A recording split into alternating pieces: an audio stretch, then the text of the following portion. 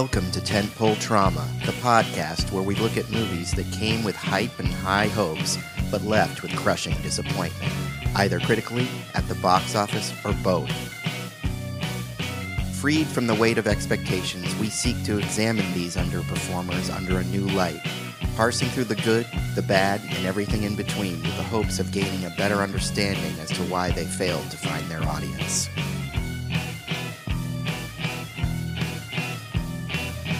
Warning, there will be spoilers, so if you haven't seen the movie that we're discussing today, I suggest you stop the podcast and go watch it.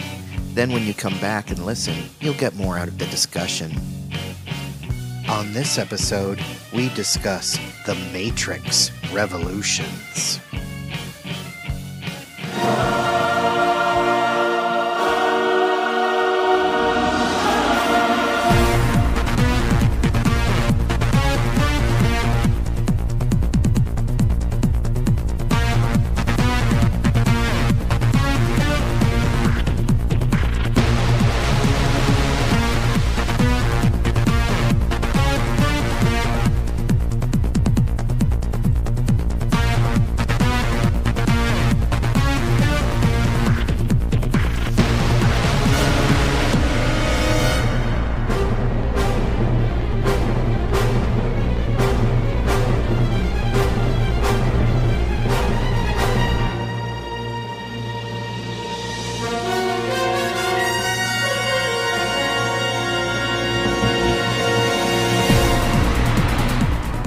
Okay, I'm Sebastian, and I'm here with Rodney. Hello. And welcoming back to the podcast, it's one of our original podcasters, Chris. Greetings. Hey, what's up? It's good to be back. I don't get welcome back? No, you've been on a bunch of episodes recently, so I can't welcome you back. You were just on like the second to last episode. Yeah, Rodney, you just did Cloud Atlas. It was great. I loved hearing your opinion. Thank you. That sounded both genuine and ingenuine. Disgenuine? Ingenuine? Disingenuous. Disingenuous? Yeah. People like your opinion, Rodney. You really speak for a certain segment of the listening population with your general discontentment. And he comes with good jokes. I'll tell the listeners a fun fact. I'm actually on every episode, but Sebastian cuts me out entirely from a lot of them. That's right. When I don't like his opinion, I cut him out of the whole podcast. You get recast, like I've been recast as Rodney multiple times because he's just like, that didn't work. And I literally have to replicate your opinions and change them around. Rodney got assimilated by Agent Smith, and we had to replace him with a new Rodney. Rodney, we like to have you give a horror recommendation whenever you come on from your show, Pod Forsaken. Do you have any that might tie into The Matrix? Anything kind of mind-bending that you've seen recently? Well, then I'll recommend, what's the weird David Cronenberg film that's like perfect for this? Existence? Existence. Okay, yeah, I watched that recently. That's funny. I don't know if most people have seen that movie. Is that common? I don't know. No, definitely not. That's a really good recommendation, and that came out around the same time as the original Matrix, and I remember it being in a lot of the same conversations, so that's very appropriate. I mean, it's not really a horror movie, except in that way that certain Cronenberg movies are like... body horror. They make you feel icky. Yeah, right. They're both about people who plug things into their necks to like go into a virtual world. But David Cronenberg was like, what if the controller is like a bag of flesh? Yeah. And that I'll never forget that, because every year I ask for that for Christmas and I never get it.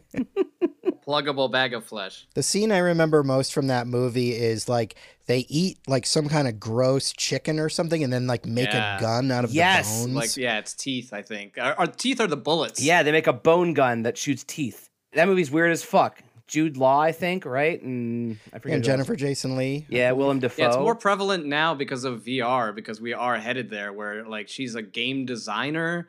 Honestly, like watching it now, it wasn't as mind-blowing as it was at the time. I remember being like, oh, this is so trippy. I can't believe that they're, playing a game within a game within a game. But then, now I feel like we're more acclimated to stories like that. And it's a little less mind-blowing. But it's still a worthy entry with Cronenberg, I think. Yeah, I think it's mid-level Cronenberg. It's the last of his movies that actually felt like his early movies. True. We are continuing on our month of Wachowskis with their third Matrix film, The Matrix Revolutions. They made 3 of them? Well, one of them has continued on and made a fourth one, which will be coming out in a few weeks. Yeah. Which is why we are doing the Wachowskis this month. And also, as I've stated before in the previous podcasts in the series, they have made a lot of commercial failures. Now, this film does not technically qualify as a commercial failure because it did clear its production budget and it definitely made a profit worldwide. But when you look at the numbers, man, it's a steep drop from Matrix Reloaded to Matrix Revolutions. And I think it's fair to say that it kind of killed the idea of a Matrix franchise. I don't know if the Wachowskis had any interest in continuing on with a Matrix franchise at that point in 2003 when both of these movies came out. However, I think pretty much everybody who saw these 2 sequels were pretty disappointed in them. And yeah, it just sort of killed the whole Matrix vibe. Let's talk a little bit first, though, about the original Matrix. I remember when it came out in 1999, I remember at that time, because it starred Keanu Reeves, I remember thinking before it came out, like, oh, this is another terrible Keanu Reeves movie, like Johnny Mnemonic or whatever. Because, I mean, at that time, he was kind of, at least in the public's perception, kind of a has-been almost. And now he's John Wick again. He's had these sort of career revivals, but at that time, it was not a big draw. I mean, we're talking post-Dracula and all that kind of stuff. So when I remember seeing the ads, and it was cool. Like, I was like, oh, yeah, it looks like they've got some special effects with the bullet time shots that they showed in every ads. But I wasn't really thinking it was going to be a great movie. And then it came out, and some of my friends saw it before I did, and they were like, oh my God, it's mind-blowing. You got to see it. You know, I can only show you the door. Yeah. You have to walk through it, saying stuff like that. And then I saw it, and I really liked it. As you guys know, I have this thing where I'm a little bit contrarian. Like, when everyone's super into something, I tend to be a little bit resistant of it. Oh, is that why you hate Avatar? No, I hate Avatar because it's a bad movie. But I did like it, and I did, think it was a good movie, but I wasn't over the moon about it. But I have kind of grown in my appreciation of The Matrix, especially, like, since I've sort of learned screenwriting and stuff like that. I can really see, like, this is a great screenplay. That's one thing I have to give the movie. It is a near perfect Campbellian hero's journey screenplay. I think it's the best of its kind since Star Wars, which is why I think The Matrix has a Star Wars style fan base. But Chris, Absolutely. What was your feelings about The Matrix in its initial release? I had almost the same experience as you did. I was living in New York when it came out, and I was not really aware. I was aware that it was out, but then I was literally at a bar, and a friend of mine came in after having seen it and went, "You have to go see The Matrix. You have to see it right away. Buy a ticket tomorrow. I will buy." It's actually Steve Say, who's been on this show many times. Like, he had seen it and was raving about it and was like, "I'm not going to tell you anything. You just have to see it before it gets spoiled for you." This was pre-spoiler, internet, I guess. But he didn't want it to get spoiled for me. And so he was just like, "Just go see it. I don't want to tell you anything about it." I went and saw it. Probably smoked way too much weed because I remember it being quite an intense experience. Like, we're talking spoilers. So, like, when he wakes and gets pulled out of the Matrix, it's one of the most, like, oh my God, is that really happening parts for me, and it was mind-blowing and it was great. And I really connect with your parallel with Star Wars because it really was sort of like a perfect movie. And it really, it's one of those prophecy with the ones, Campbellian themes and stuff like that, but it does it so well. And it really brings it into a modern aesthetic sort of, and like sort of goth was on the rise, or goth industrial. So it kind of like hit at the right moment with the right, window dressing on it as well. And it, I'm a huge fan of it. It's like, it is one of those, movies where you can be like, wow, that's really perfect. And every time that it's on and you see a little bit of it, you want to watch more. And there's not really a weak link in the whole movie. It's just so great. Rodney, what was your feelings about The Matrix when it first came out? A friend of mine was like, let's go see it. I think I saw it opening weekend. I really knew nothing about it other than, I saw some trailers. It looked cool. And it like blew my mind. I must have saw it like 5 or 6 times in theaters. To this day, The Matrix is one of my all-time favorite films. I think it is one of the few flawless movies in existence. I agree. It's pretty flawless. I mean, you can maybe nitpick a few things here and there. I can nitpick anything, and I know you definitely can, Sebastian. I would nitpick the love story. That would be the only thing that on the first viewing, I remember being like, that was kind of weak. I feel like the ending could be a little tighter. Like, I feel like the last 15 minutes when Neo's just kind of running around in hallways after he's had that big fight with Agent Smith in the train station, it's kind of like, okay, let's just get to the end. We don't need like 17 shots of him going in an alleyway and then going up some grungy stairs and then going in another hallway. Like, just have that end fight be the end fight. It's almost like 10 minutes too long. But other than that, I think it's perfect. But also the love story chops into that too, where she's like sitting there with the sparks behind her and she has to kiss him to bring him back to life. I was like, yeah. I was enjoying it because it wasn't about love. And I was like, this is a modern story that's not so hackneyed. And then they have to say, Oracle told me you're the one. And I'm like, did we have to go there, guys? Every movie has to be about love. It's like, fine. But, that was the one little stumbling block for me. It's a love story, Chris. Unearned. Don't hate on The Matrix. It's fucking awesome. Fair enough. If there's one thing I can say that we're going to talk about in this episode, is the Wachowskis' love of making every scene go a little longer than it needs to go. I feel that really comes into play in Reloaded, but we'll get to it. Oh, for sure. Right. So whatever they did for The Matrix is like just right, maybe a hair too long, and then now it's taken way too far in the other ones. I get what you're saying about like running through the hallways. I get it, but like, he has to get shot so he can come back to life and truly be like reborn and, No, it's a nitpick. When you nitpick, you're picking a nit, which I guess means it doesn't really count as a real criticism. The Death Star run goes on too long as well. So, I mean, there's a bunch of perfect movies that could be edited a little bit. We're all mature enough to admit that we can love things and have them still be flawed. Yeah. Don't take it personally, Rodney. I would say in the grand scheme of great movies, The Matrix is pretty flawless. Yes. And I think it's undeniably a great movie, and most people would agree. Now, one thing we need to kind of talk about is how The Matrix has sort of impacted culture. Unfortunately, it's had sort of a bad impact on culture, which I really kind of am sad about, because I know the filmmakers well enough just from interviews and stuff to know that the things that people have taken from this movie are not their intentions. The biggest one, of course, being the red pill, blue pill thing. To decide that you're going to either stay in the Matrix and be blissfully unaware or find out how deep the rabbit hole goes. Do your own research. Yeah, do your own research. You take the red pill, and that has become the right wing's sort of meme about how, you need to do your own research and really see what's really going on with the liberal media and all that. So that's unfortunate. And there's also the gun violence thing, famously, because the Matrix climaxes with a big gun battle in a building lobby. The Matrix has been referenced in a lot of active shooter situations.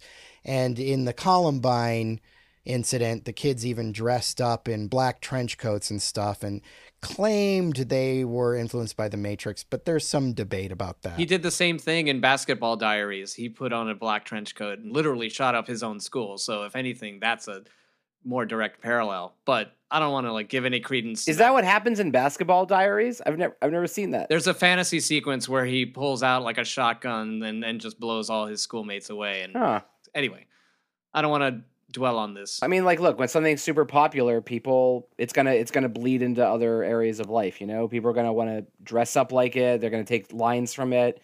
That's unfortunate, but that's just life.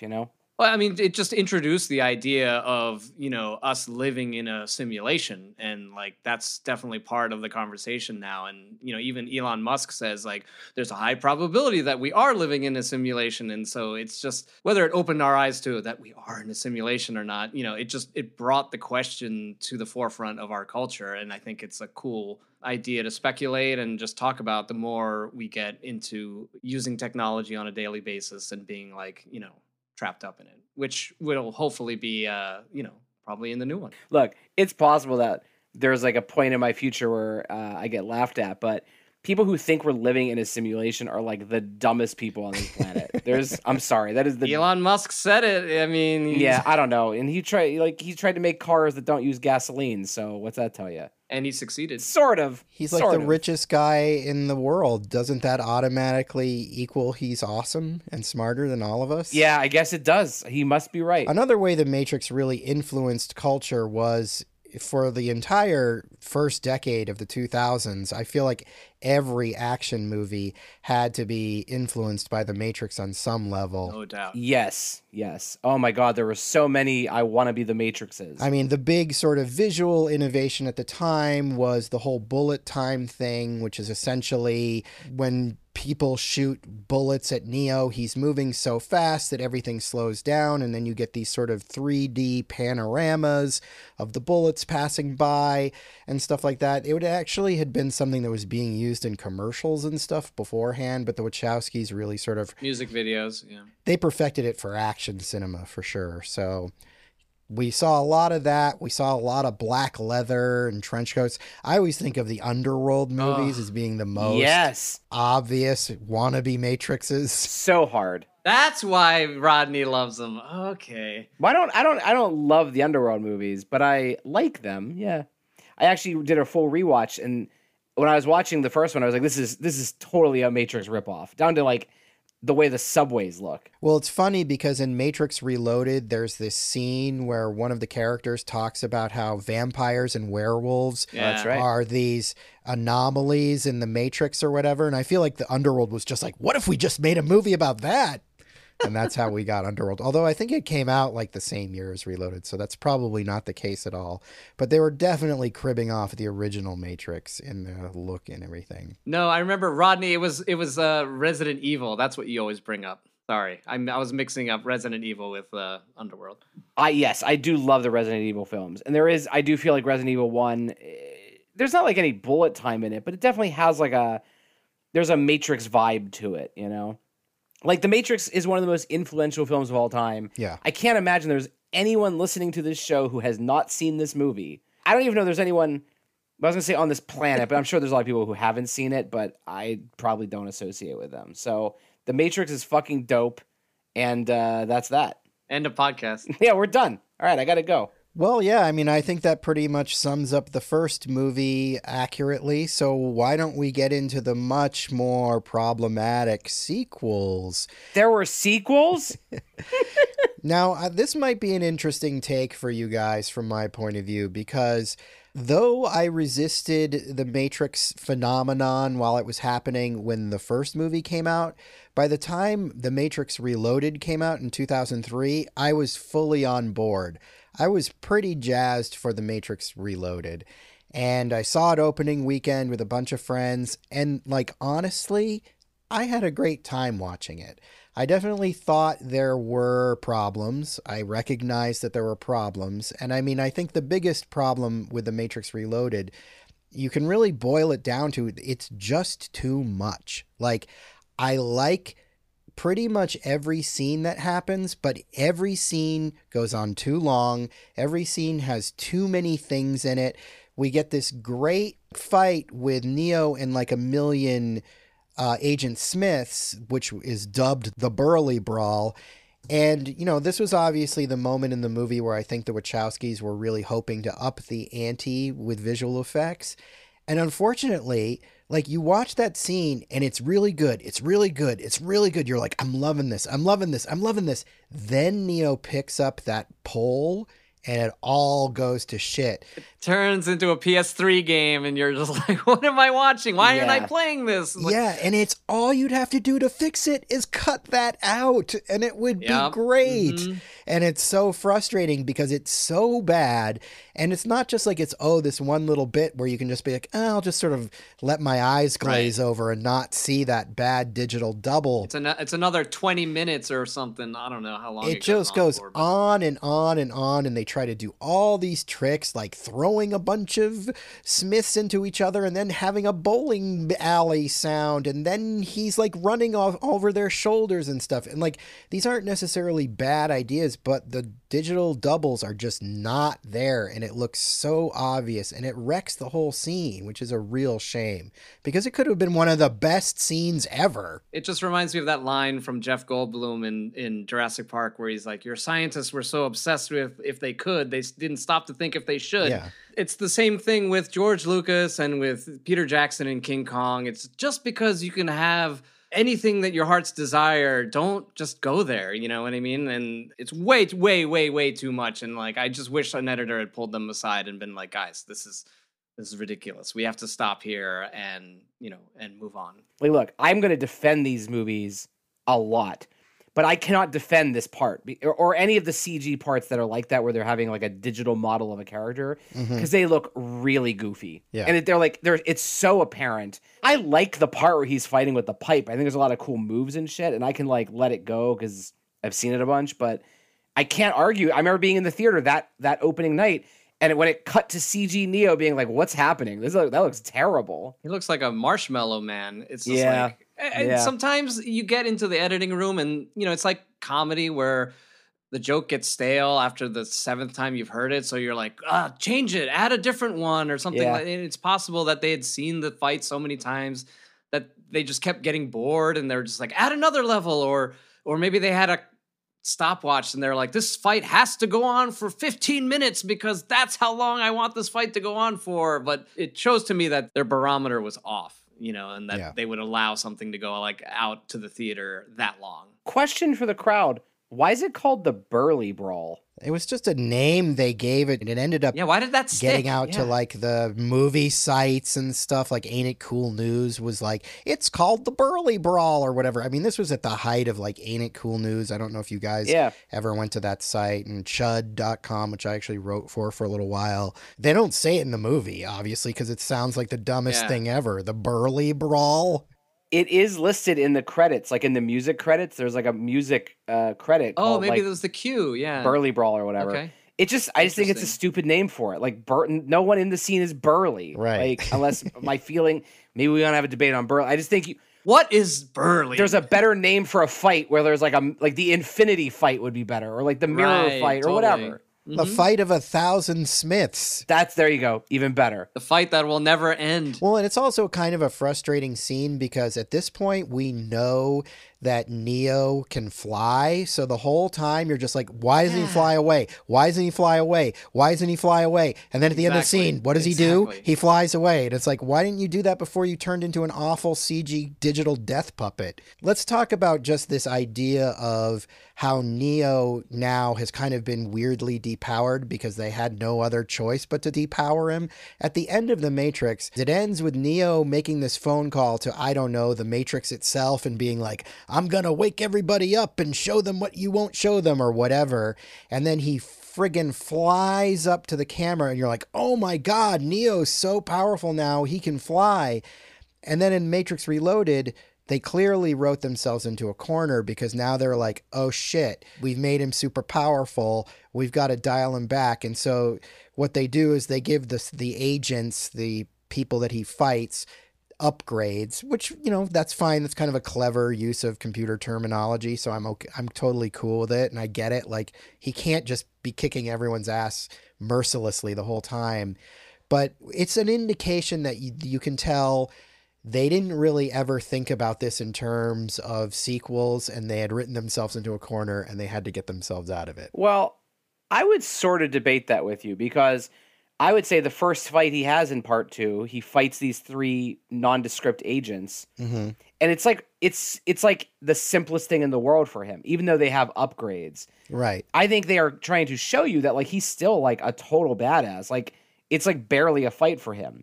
But Agent Smith is a different beast altogether. Right. For obvious reasons. He's also been upgraded and he can now replicate himself infinitely, which makes him really deadly, as we see in the Burly Brawl. But I feel like that's a clever upgrading of him. Sebastian, to your point, like some of the dialogue that really irks me with the Oracle is when she's like, you weren't ready to know.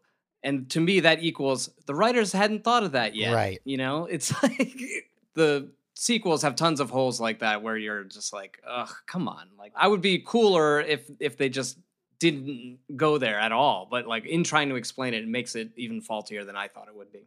Well, let's talk a little bit about the whole Oracle thing. The Oracle is this character who is played by Gloria Foster. She's in the first movie. She basically sort of tells Neo that he's not the one, but she's really doing it so he'll choose to be the one. And, you know, the idea of choice and predestination and causality are big themes in the movies, the philosophical themes that keep coming back. And I did enjoy her character. You need that character. I mean, she's literally called the Oracle, which if you study Campbellian archetypes and stuff, there's a character called the Oracle. Like, so they literally just took that and gave it to her as a name. But I find her kind of frustrating in Reloaded because before the Burly Brawl, Oh my God. Neo goes down and sits down next to her, and they have this fucking conversation that goes on forever, and it goes nowhere. It's all like, I used to say this when I first moved to LA, coming from the East Coast, I found that people would be so obtuse when people on the East Coast were super direct. Like if you ask somebody on the East Coast what time it is, they'd be like, oh, it's 4:30. You ask somebody on the fucking West Coast what time it is, they're like, well, what time do you think it is? Like somebody was always giving me a fucking clever answer when I just Why wanted didn't you fucking kick that guy's ass? It Like, would what happen the to fuck me is going all on the here? time. What LA are you living in? I would go God, to that sounds parties and just awful. every Jesus. Every douchebag What would parties act are you like going they were to? in the Matrix. Fuck these guys. Everybody Oh. thought they were fucking Morpheus. I'm sorry, man. And they would give me some obtuse answer. I think you just have one of those faces, Sebastian. I know what you mean, where they're like, "Oh, let's have lunch tomorrow." Like, yeah, like maybe, like call me, but I don't know, man. Come on, you guys know it's true. If you spent any time on the East Coast, you know people there are way more direct. People in the West Coast like to just play games. Yes, I think people here are really high. I think they're really high, and that's why they're being obtuse with you, because they're like, they didn't even understand what you said. They're like, huh? All right, bro. Yeah, time is relative, bro. And I think that's what was probably happening. I hope. It's an exaggeration to make my point. Yeah, this dialogue that you're talking about, I don't know if any of you have watched Lost. It's the same type of shit that these philosophy 101 writers like pull. They're like, just tell me what I need to do. And they're like, but you already know what you need to do. Or Yeah. like, you've known all along. The idea is before the idea. You know, it's just this obtuse shit that I fucking hate, that people think is mysterious, but I just cannot stand by. And this move, like the two movies are full of it. And it's just, I can't abide. Well, I mean, what it is you've got a character who's trying to find out answers, and you've got another character that can't tell them the answers because that would ruin the plot. Exactly. So you get a lot of this dancing around the issue and couching it in Right. philosophy. But why? Does it make it more interesting or more fun to watch? It's just frustrating to me. I mean, maybe somebody else has a different take. Look, I completely agree about this scene and a lot of the scenes with the dialogue, right? Like, oh my God, they go on forever. This scene in particular in the park where she talks to the Oracle, and this is actually one of the lesser of these scenes. But I do think that there is a internal logic going on here where she knows that she can't just give him a straight answer because that will alter how he behaves. Yes. And she knows by being cryptic will cause him to make the choices he makes that will ultimately hopefully lead to the end result that she's trying to get to. Yes. Which, spoiler alert, is saving everyone or stopping the war. Stopping the war is, the goal. But I agree that doesn't make for a satisfying viewing experience as the viewer. And Yes. like, I love these movies so much, but when I watch them, there are so many scenes where I'm like, God, I wish this were a good scene, right? Yeah. It's just that, like, the parts that I love so much that it kind of just, like, Sure. overrides the bad scenes Okay, for me. I'll accept that. I'm definitely with you in this movie. Like, I still love this movie. Are we talking about Reloaded or We're still in We're Reloaded. still on Reloaded. we're on Reloaded? Okay.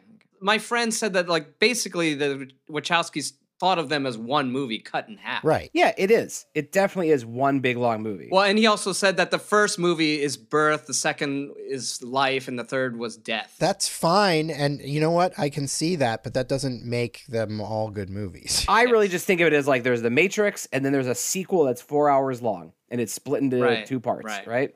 Right, Yeah. which is why I feel we need to talk significantly about Reloaded more so than the original. Can I just give you my flat take on Reloaded? Please. I mean, yeah, I was psyched to see it like Sebastian, and I heard about all this crazy special effects that they did. They built an entire highway for their car chase, and so I was really jazzed.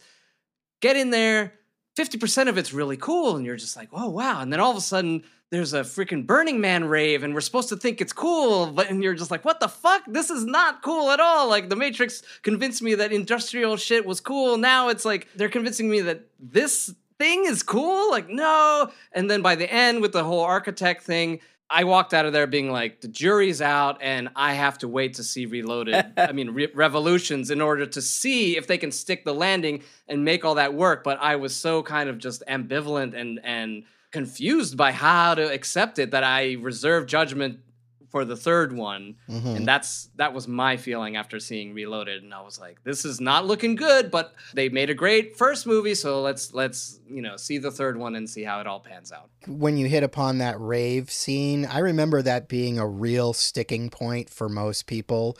Like, that was the thing where like, oh, and the rave, and people just hated it. And again, I can understand what they're going for there. I can understand, Yes. like... This is a celebration of life, of this new world that we're living in. Yeah, and if I people get were that, living yeah. underground and they would be this kind of society, like, I can buy all of that. The problem is, just like everything with this movie, it goes on forever. Like, we have this whole techno tune, and while this is happening and all these like sexy dreadlocked people are dancing in slow motion and rubbing bodies, which I don't object to necessarily, we're also getting the Neo and Trinity hot sex scene, which is weirdly not hot, especially since like they both have these weird plugs in their bodies and shit like that. Yeah. Like, kind of takes a little of the sexiness out of it. But in both cases, these things would be fine. Like, I don't mind the sex scene. I don't mind the rave, really, in isolation. The problem is indulgence. Too much of it. Give me this for like 2 minutes, not like 7 or whatever the fuck it is in the movie. My answer is going to hold for a lot of these things. I remember when I was in the theater, I was like, this is well shot and cool, and I like this song, and I like the slow motion dancing, but this feels like weirdly out of place. And I remember even the first time I saw it being like, man, this is going on a long time. I personally like the weird sex scene because I like how they got all the plugs, and I kind of think it's... Rodney, man, you a freak. It's a little kinky, and I like it. And like, I think it's an important scene because you need to be reminded of the love story and it needs to be built upon, right? Yeah.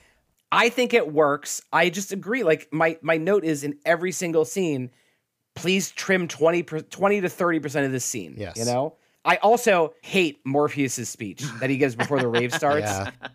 We are still here. We are still here. We are Zion. It is like, I honestly felt like he gave that speech just in a room on a green screen with no directors around, and they just did one take, and they're like, we'll just use it. Well, he's a Shakespearean actor, and so he's gonna, like, they told him, it's like, you are speaking to the all city of Zion, to the rest of humanity that's still alive, and they pumped him up, and he said, well, if that's who I'm speaking to, I'm gonna chew the scenery on this, and so it's not his fault, you know, they told him to go for it and chew it up. And so I do not lay any blame on Lawrence Fishburne for doing what he did. He was given his marching orders.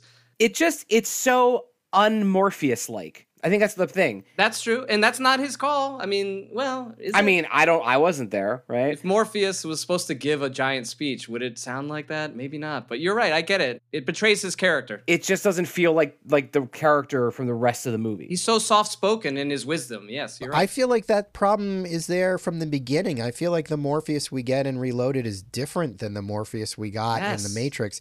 He's talking way more stilted, like everything he says is he's speaking the exact word, and it's all so deliberate. And it's just, in the first movie, he had that vibe, but it was much more relaxed and more natural. And in this one, they're setting up this idea that Morpheus believes in this prophecy, even though it looks like they're all going to fucking die.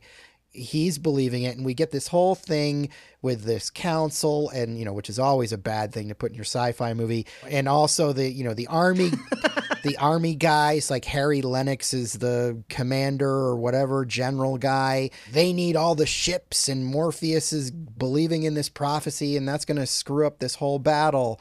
So we're getting that. I get it that Morpheus is so possessed with this idea that Neo is going to save them, but it feels like his character is different. He doesn't really have anything to do after freeing Neo from the Matrix. I mean, other than sort of lead, but not lead, or be the rogue leader that defies the council's orders, but he's not really given a lot. No, and in the second movie, he ends up just sitting in the seat next to Jada Pinkett Smith and like literally doing nothing. You mean in the third movie? Yeah, in the third movie. Yeah, pushing a few buttons and yeah. In part two, I think he has a lot to do in the car chase sequence. Yeah. Sure, that's cool. He is a presence, but I do agree that like it starts shifting away from it. In the third movie, Morpheus is just like wasted. I don't know how much you guys want to talk about Reloaded, but I do think it's important for people who haven't seen it or be reminded that the whole premise of this 2-part movie, if you will, is that the machines are digging to Zion, right? And they're going to wipe out everyone. Yes. And I think that's fucking cool.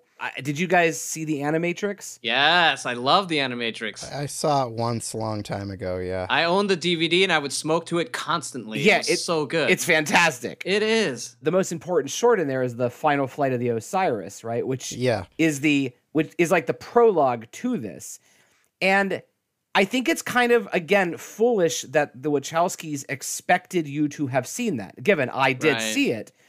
But this movie starts, and it just starts with people being like, the machines are digging, and I'm like, This is not a good way to start your movie, right? Like, you don't actually see machines digging until well past an hour into the movie. Yeah, I think they started a whole sort of multimedia blitz, where like there were clues in the video game that you had to play in order to understand this, and I think they just kind of stretched their story too thin. I mean, they were very ambitious, as you guys have discussed already, but I agree with you, Rodney, that to expect people just to come in stone cold to Reloaded and not know anything that's happening was a bit of a mistake. To be fair, I played that video game as well, so I'm like a big nerd here. But again, even as I was playing it, I was like, this is awesome because they shot all this extra footage for the video game. But like, I'm like, most people are probably not going to play this, so how would they know this info? I didn't play it, and I didn't know it. I mean, I got the gist. They mentioned the Osiris in it. You can watch these missing scenes, I know there's a lot more with Niobe in the game and stuff. Oh, yeah, a lot. Honestly, my favorite part of the Animatrix was the Second Renaissance, which is just the backstory, which is a phenomenal story. I wish that level of storytelling had carried through to these sequels, because like it really got me pumped for these sequels, because I was like, man, they really thought this out. Like the story of how the machines took over man is super, super interesting and well done in that animation. It doubly disappointed me seeing Reloaded and Revolutions based on their overarching story, which was already great. Yeah, those are clearly the highlights of the Animatrix, the Second Renaissance and the Final Flight of the Osiris. Yeah. Well, one of the highlights of Matrix Reloaded for me is the Merovingian. Yeah. Played by Lambert Wilson. Not really. I think he's such a giant ham, but he's a fun ham. Thank God. I was like, Sebastian, are you serious? So I'm half and half here. You do and you aren't. Yes, I get it. I totally half here because he's a ham. This guy is just chewing scenery, and he's got gorgeous Monica Bellucci on his side as Persephone. They go to this fancy restaurant to meet with this Merovingian. One of the things that I think is kind of a flaw of this movie is once we get into the actual plot of like the key maker and we need these keys to open these doors and stuff like that, like it's fine, it's serviceable, kind of MacGuffin-y plot, but what does it have to do with anything in the end? Like it's just a bunch of nonsense to get them running around.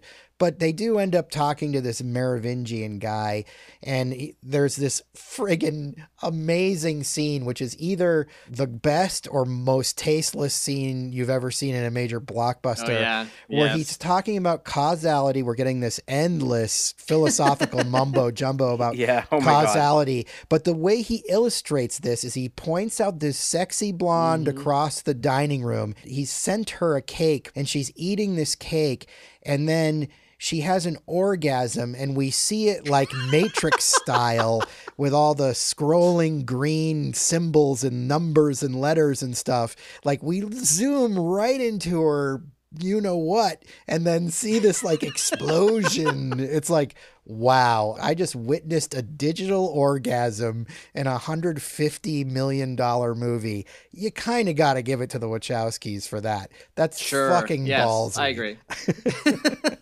And it's absurd. The whole scene is absurd. It's so not necessary. Like, I'm with you, Sebastian. The Merovingian is like, he's kind of cool. I kind of like him.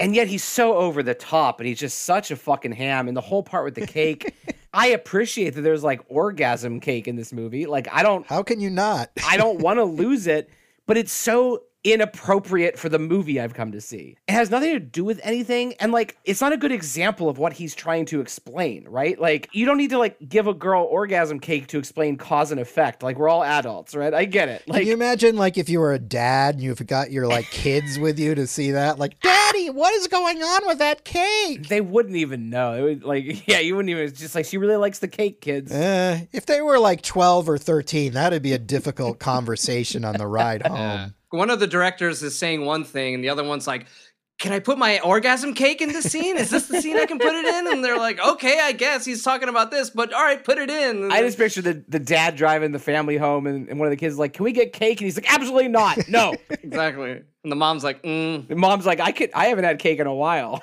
And then this scene leads to this ridiculous scene in the bathroom where Persephone demands that Neo kiss her like he kisses Trinity. I mean, I guess it's like, we're trying to keep the thread of the romance going, and so Trinity's going to get all jealous. See, again, it doesn't work. It doesn't work in the first one, and it's pretty thin out here, I think. Well, the problem is because Carrie-Anne Moss, who I think is a really good actor and I think is really great as Trinity and really iconic and all that stuff. Yeah. But she's playing everything so like, don't you touch him. Tough. Like, so tough that like, I'm not getting what I'm supposed to be getting. Like, is she jealous? Does she, I mean, if jealous. she is so stone cold, can't she just be like, all right, go ahead. I feel like that would be Right. more true to her character to be like, Yeah. have fun. Cause she knows Neo's not going to run off with her. Like, Totally, if she's yeah. so tough, why doesn't she just let it slide? Well, it is Monica Bellucci It's making Monica out with Bellucci, your yeah, beau, sure. so like, come on, you will be pretty jealous. But I get what you're saying. It just seems weird for the character that we're expected to see this super stoic, badass chick. It's like she's saying she's jealous. She's like,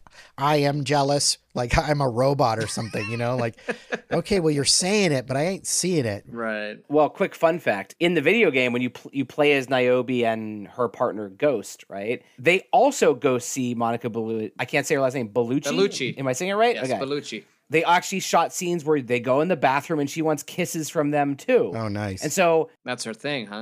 her thing is like taking strangers into the bathroom and kissing them. I wish she'd take me into the bathroom and kiss me. Sebastian, haven't you been to LA parties where everyone does that? Come on, like I do love the urinal in that bathroom though. It's just like a waterfall that you pee on, and I was like, that's pretty cool.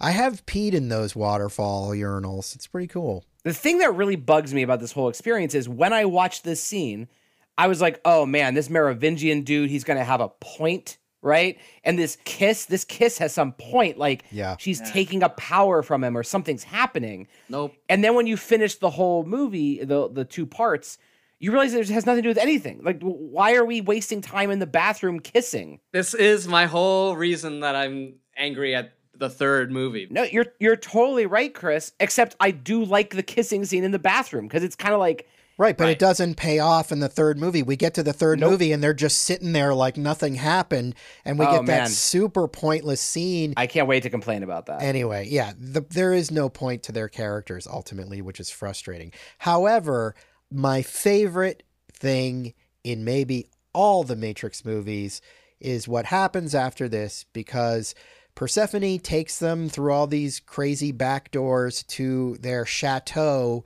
which is like on top of a mountain or somewhere in the Matrix. They've got these albino twins that are bodyguards that were featured heavily in all the marketing materials because they were like the cool new characters. They don't really amount to much at all, So unfortunately. They're kind of the Boba Fett of the Matrix Yeah. movies. No way! Come on, Boba Fett's way cooler. These guys, honestly, when you talk about the aesthetic of the Wachowskis, White guys with dreads. That's all I have to say. I mean, like, come on. Like, they're not scary. I mean, come on. From a design sense, they're not as cool as Boba Fett, but they do more than Boba Fett does in any of the three original movies. Sure. They're fine. I don't like it when they turn into those terrible CGI ghosts. Oh, I love it. You love it?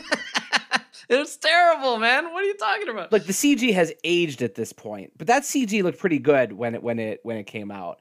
And I love that there's like these twin brother ghost assassins that you can't kill. I love the idea of it. Yes. The idea of it is cool, but the CG is terrible now. Yeah. It's aged badly. Not even aged badly. It was bad then. No, I don't. I mean, look, I'm not going to nitpick that because I can't really picture a good version of that CG effect. I can. You know what a good version of that is you see it sometimes when they're fighting, they just kind of get blurry and move around. Like, that's all they needed to do. It's like in Dune when they have the shields on. That's the way to do it. They should have just gotten blurry and see-through. You didn't need to go with it. Yeah. They become these like monsters with teeth. Yeah. Yeah. They look like the ghost at the beginning of Ghostbusters, the librarian ghost. Yes. Exactly.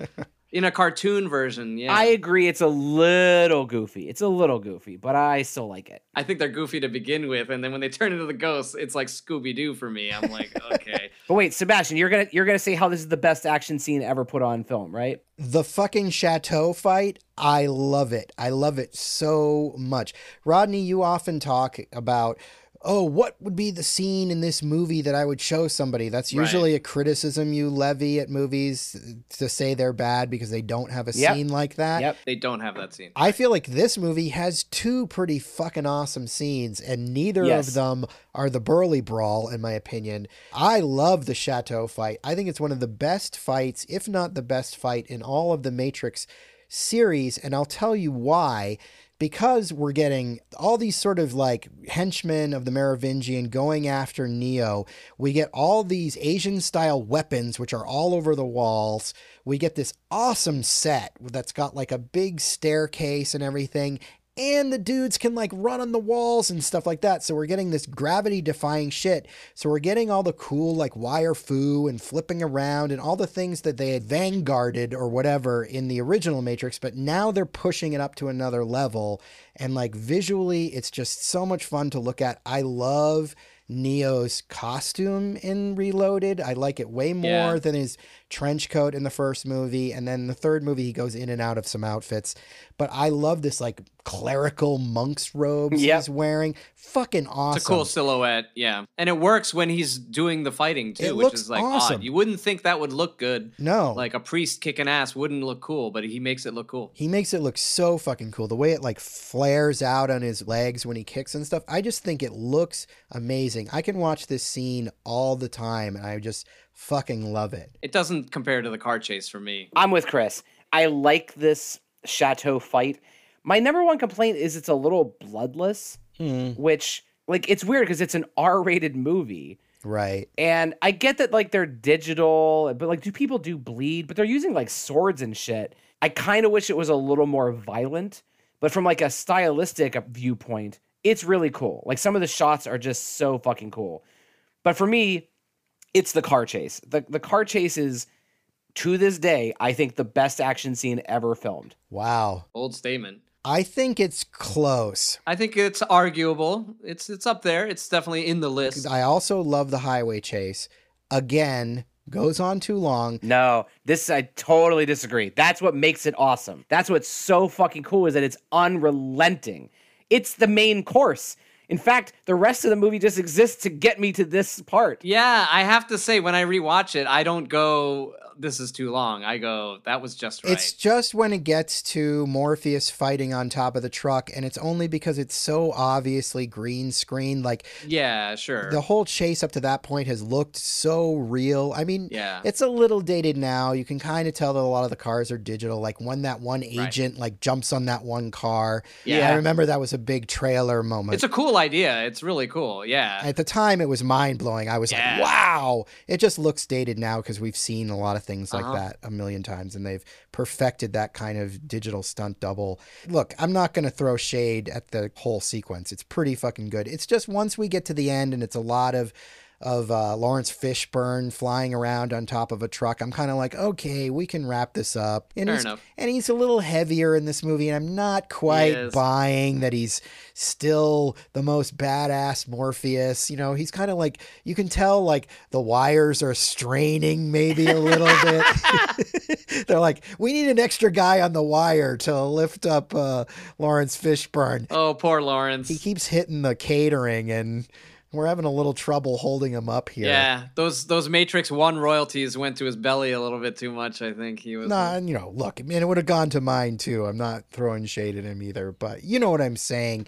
I agree, though. Yes. You know, it's interesting because this same year, Terminator 3 came out, and Terminator 3, I know, you know, isn't considered a great movie or whatever, but that movie That chase is good has too. a fucking sick car chase in it where the Terminator is in a fire truck. In that movie, it's just the destruction. Like, it's a fucking Yes. chase where so much shit gets wrecked that you're like, wow, like so much shit gets wrecked. The fun fact that came out the same summer, I remember like almost being like, I kind of preferred Terminator 3 just because I was so over the Wachowskis' use of slow motion. After a while, I was like, okay, I get it. This is cool. You're showing it to me from 6 different angles. Whereas, and then Terminator 3 came in like a breath of fresh air because it's like, we're going to run right through a building with this fire truck ladder and it's going to last 10 seconds. And then on to the next thing. And I was like, wow, refreshing and cool because it's not, you didn't show it in slow motion for like 5 minutes. And I feel like that's what the Wachowskis were doing here too, is a little, I mean, I don't want to throw shade at this particular scene, but the slow motion gets a bit much after a while. I do love it though, and I come back to it all the time, and I fucking love the music. I love that like techno song. Yes.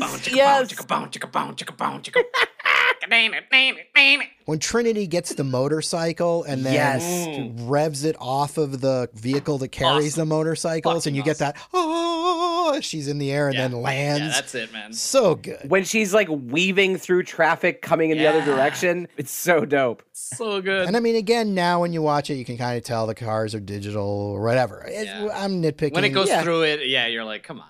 But still, it's awesome. It's badass, yeah. Well, I just love that they finally, they had done Wire Fu and guns, but they hadn't done a car chase in the first one. So I think that's what's most refreshing about this is like, look, we're in the Matrix, we can do crazy shit, and now it's gonna be on a fucking highway, and that's what makes this fresh. Whereas like every other scene with kung fu or guns, it's starting to get stale for me. I'm sorry. Even though it's like done even better and like longer, it doesn't mean it's better. So that's the reason this scene is the crown jewel for me, is because it's something new.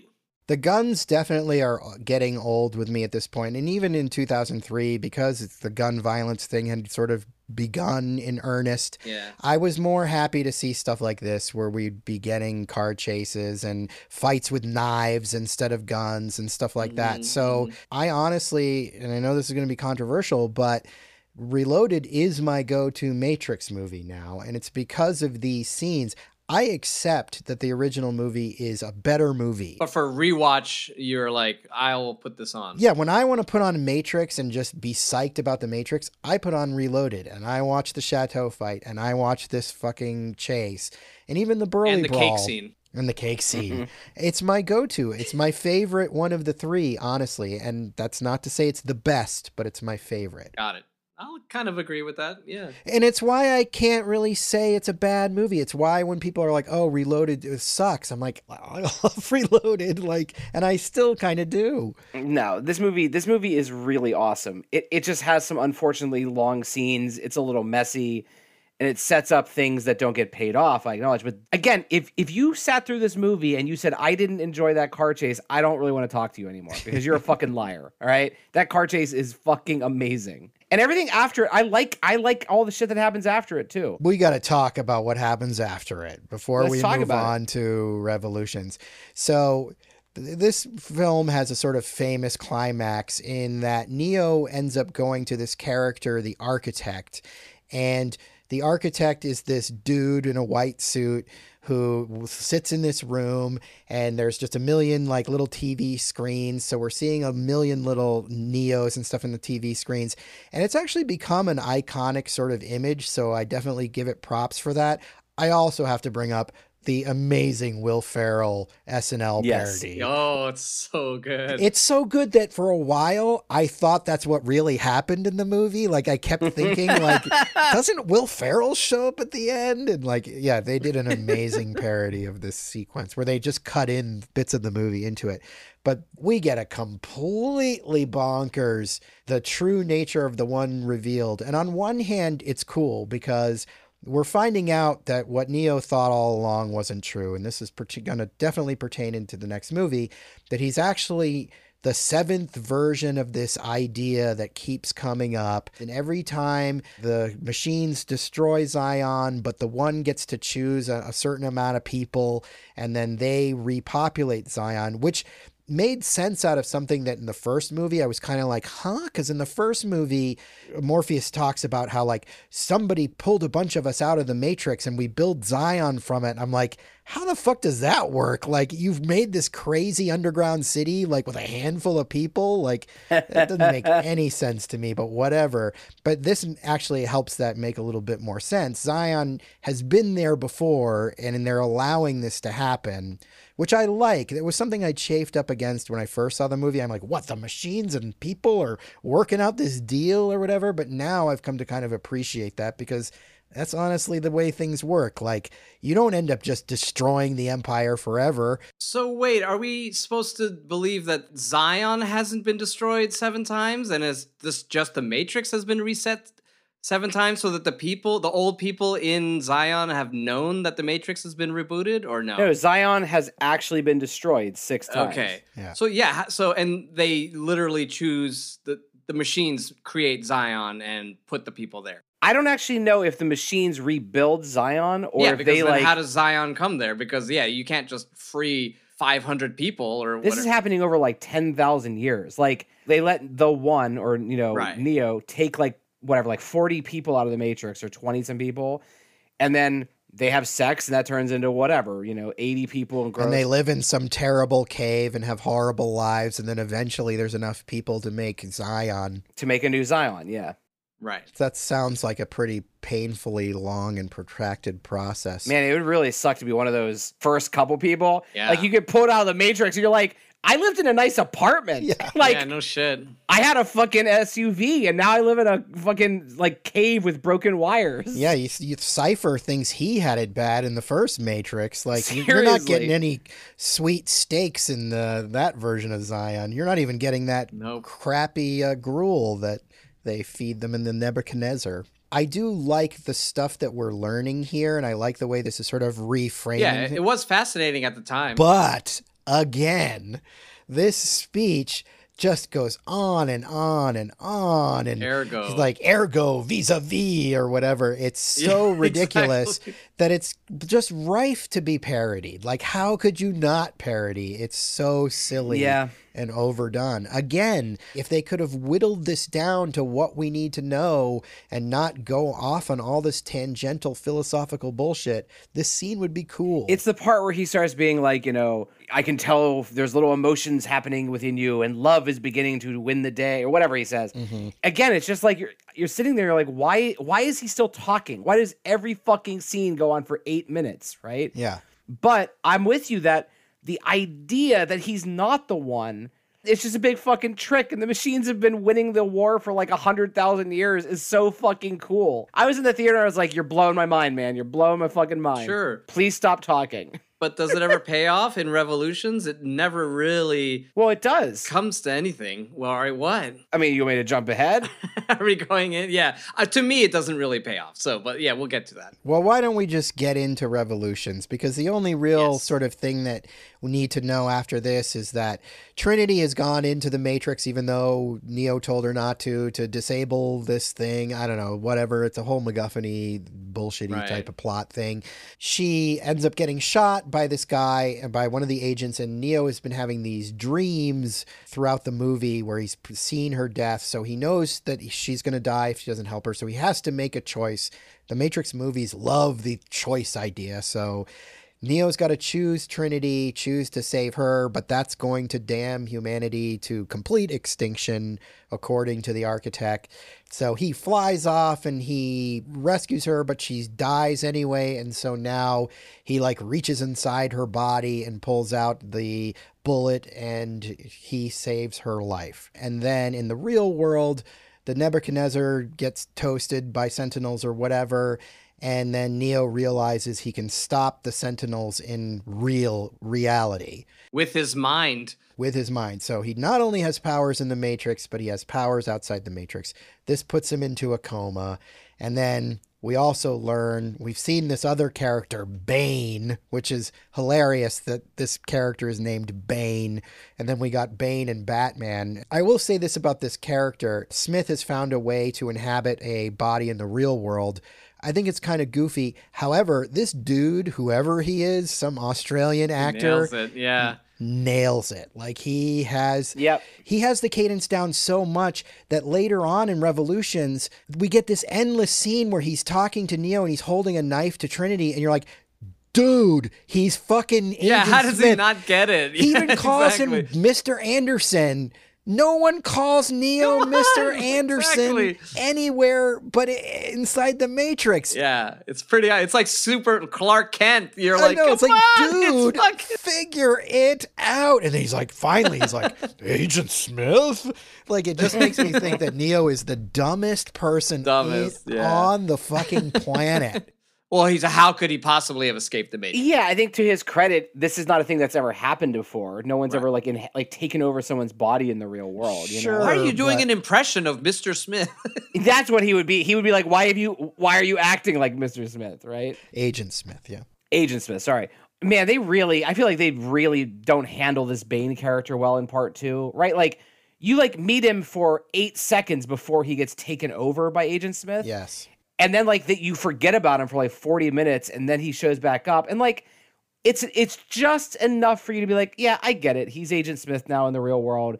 But man, what 5 minutes would that guy would have done ahead of time if you knew Bane as a person, you know? That's true of all the characters that they've added in Reloaded to set up in Revolutions, and none of it works. And it's the whole problem with Revolutions, really, is that they did not put the time in with these characters for us to give a shit about them. So now we're going into Matrix Revolutions, and we're going to have a whole chunk of the movie dealing with these characters who we do not give a fuck Not give about. a shit about. Let me ask you guys a question. Are there any new characters between the two movies that you do like? I like Link. He's a good addition. Okay. Yes, Harold Perrineau. Yes, Link is cool. Well, he was supposed to be Tank. Yeah, Yes. Tank was there. The whole controversy. You explain it. Tank got a little too big for his britches and was like, after the Matrix came out, was like, I'm king of the world. And was like, I don't know, he was running his mouth off and saying I'm going to have a huge part in the next movie. And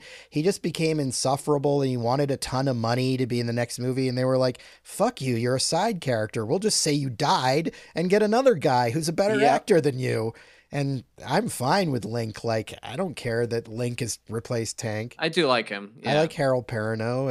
And the sister, he's married to Tank's sister, who is actually Marvin Gaye's daughter. Yeah, Nona Gaye. In real life, right? Yeah. I didn't know that. So there's a little bit of connection there, at least. And I like Niobe because it's Jada Pinkett Smith. She seems like she could be a cool, badass character. I love her, brown snakeskin outfit or whatever. Yeah. If they had given her an actual scene in Reloaded where she did something super badass, then I would love her going into Revolutions, but they don't. She saved Morpheus in the car chase. I mean, right, that's true. You had to play the video game. With saving Morpheus, he landed on a soft car, which foreshadows all the soft car landings in Fast and Furious. That was the first time someone landed on a soft car. That's a good point, yeah.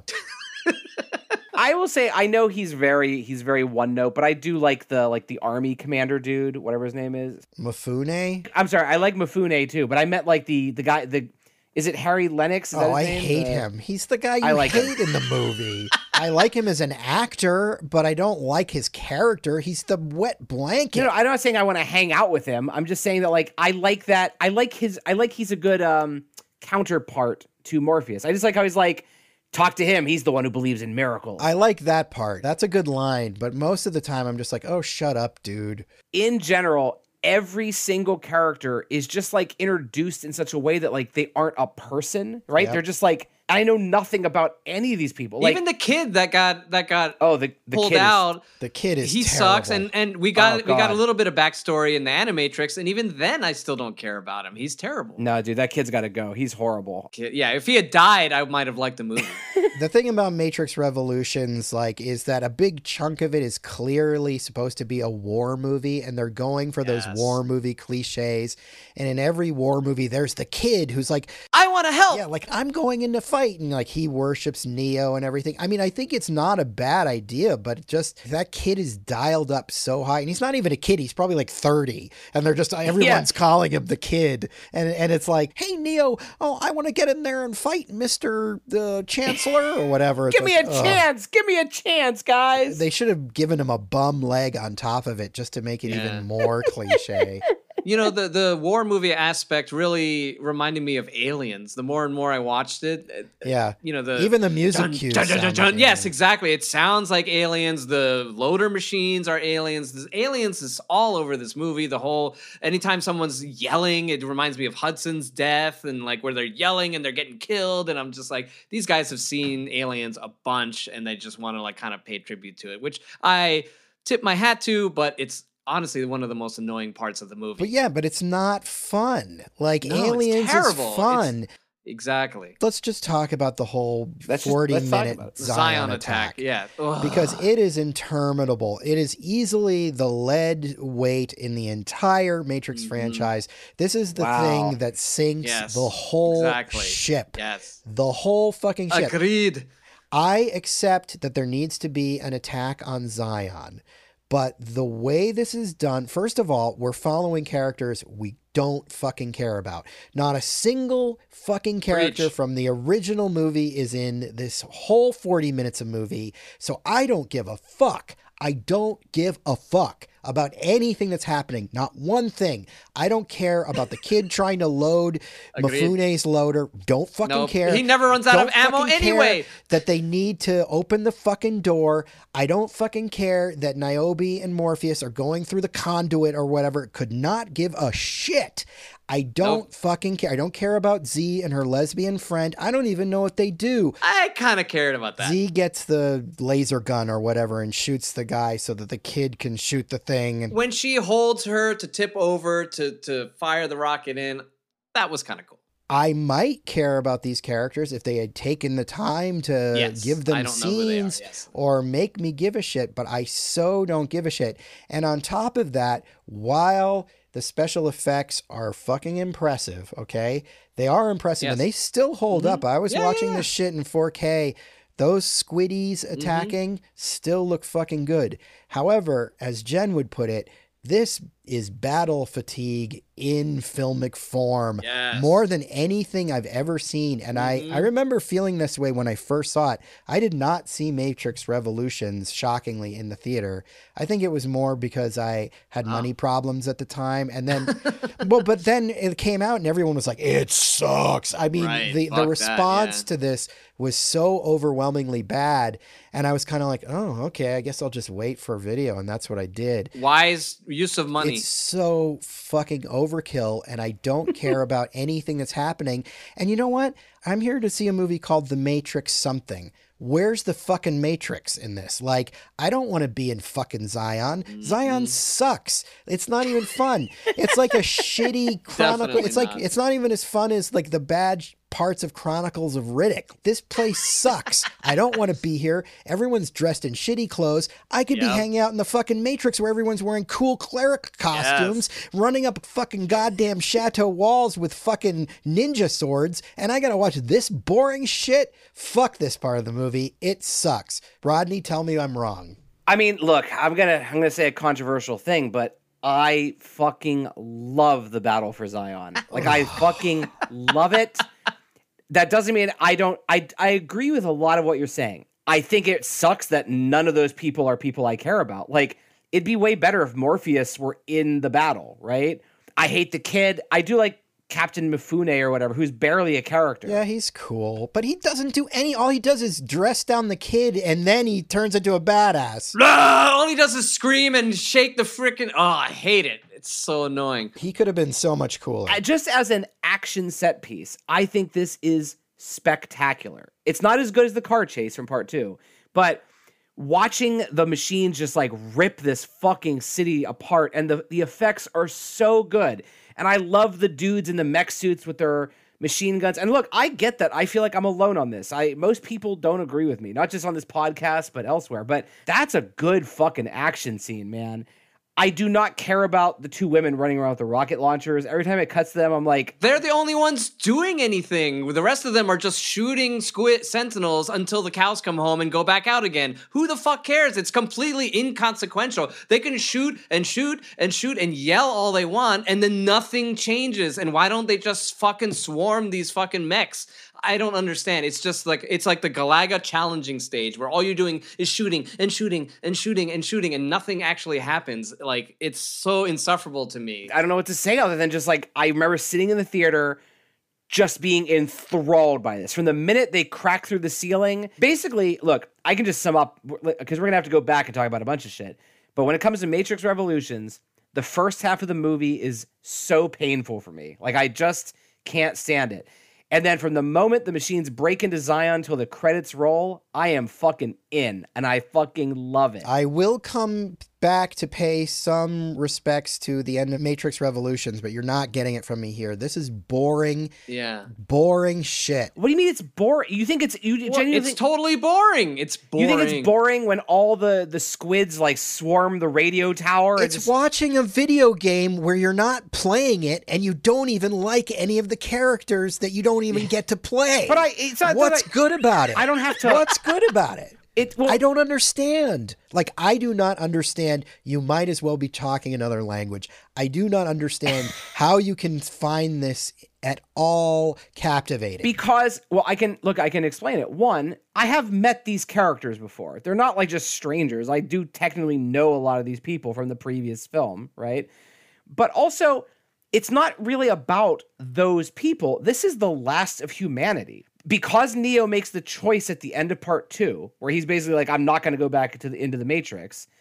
If Zion falls this time, humanity will be wiped out. I get That's what you're watching. I'm get not it. watching like, will Captain Mifune live? I'm like, will they save the day? Yeah, but you know what? I also know I'm watching a movie and this isn't real and that these are all fake CGI things. But that applies to every movie. Yes, but if you don't give me characters I care about, then I don't care because it's not real. And I know Neo's going to save the day at the end and it just doesn't fucking matter. It feels so pointless. And like Chris said, half the shit that happens, who fucking cares? Like, and if this is the last of humanity, then fucking kill us.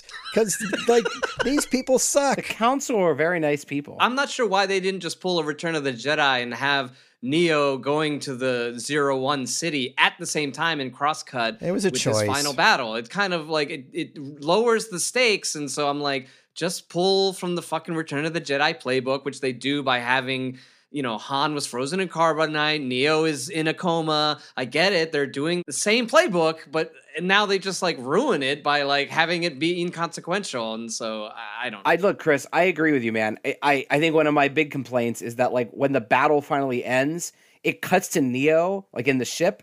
And I'm like, oh, I forgot Neo's in this movie. Yeah. Like it's been like 45 minutes without Right. Neo. Exactly. And I have no idea why we're not cross-cutting. That seems like an obvious thing to do. It would build the tension more. It would make it feel like there's a race against time. Instead, it's just kind of like the battle ends and it creates this, instead of ramping up, it causes the movie to kind of like lose steam. Oh, yeah. I'm not going to disagree with that. I'm just really big on mech suits versus deadly robot squids. Yeah, I think you just like watching epic CG. I do. Inconsequentially fight each other. So that's fair enough. That is what you get. But to me, it's really boring. We were talking a lot in some of the other podcasts, the Wachowski podcasts, about how the Wachowskis, whatever you want to say about them, they make choices. They make clear choices. Yeah. And they don't always work. They don't always work. And I don't feel in this situation it works. I feel like you were saying, Chris, and Rodney, you're even agreeing, this needed to be cross-cut.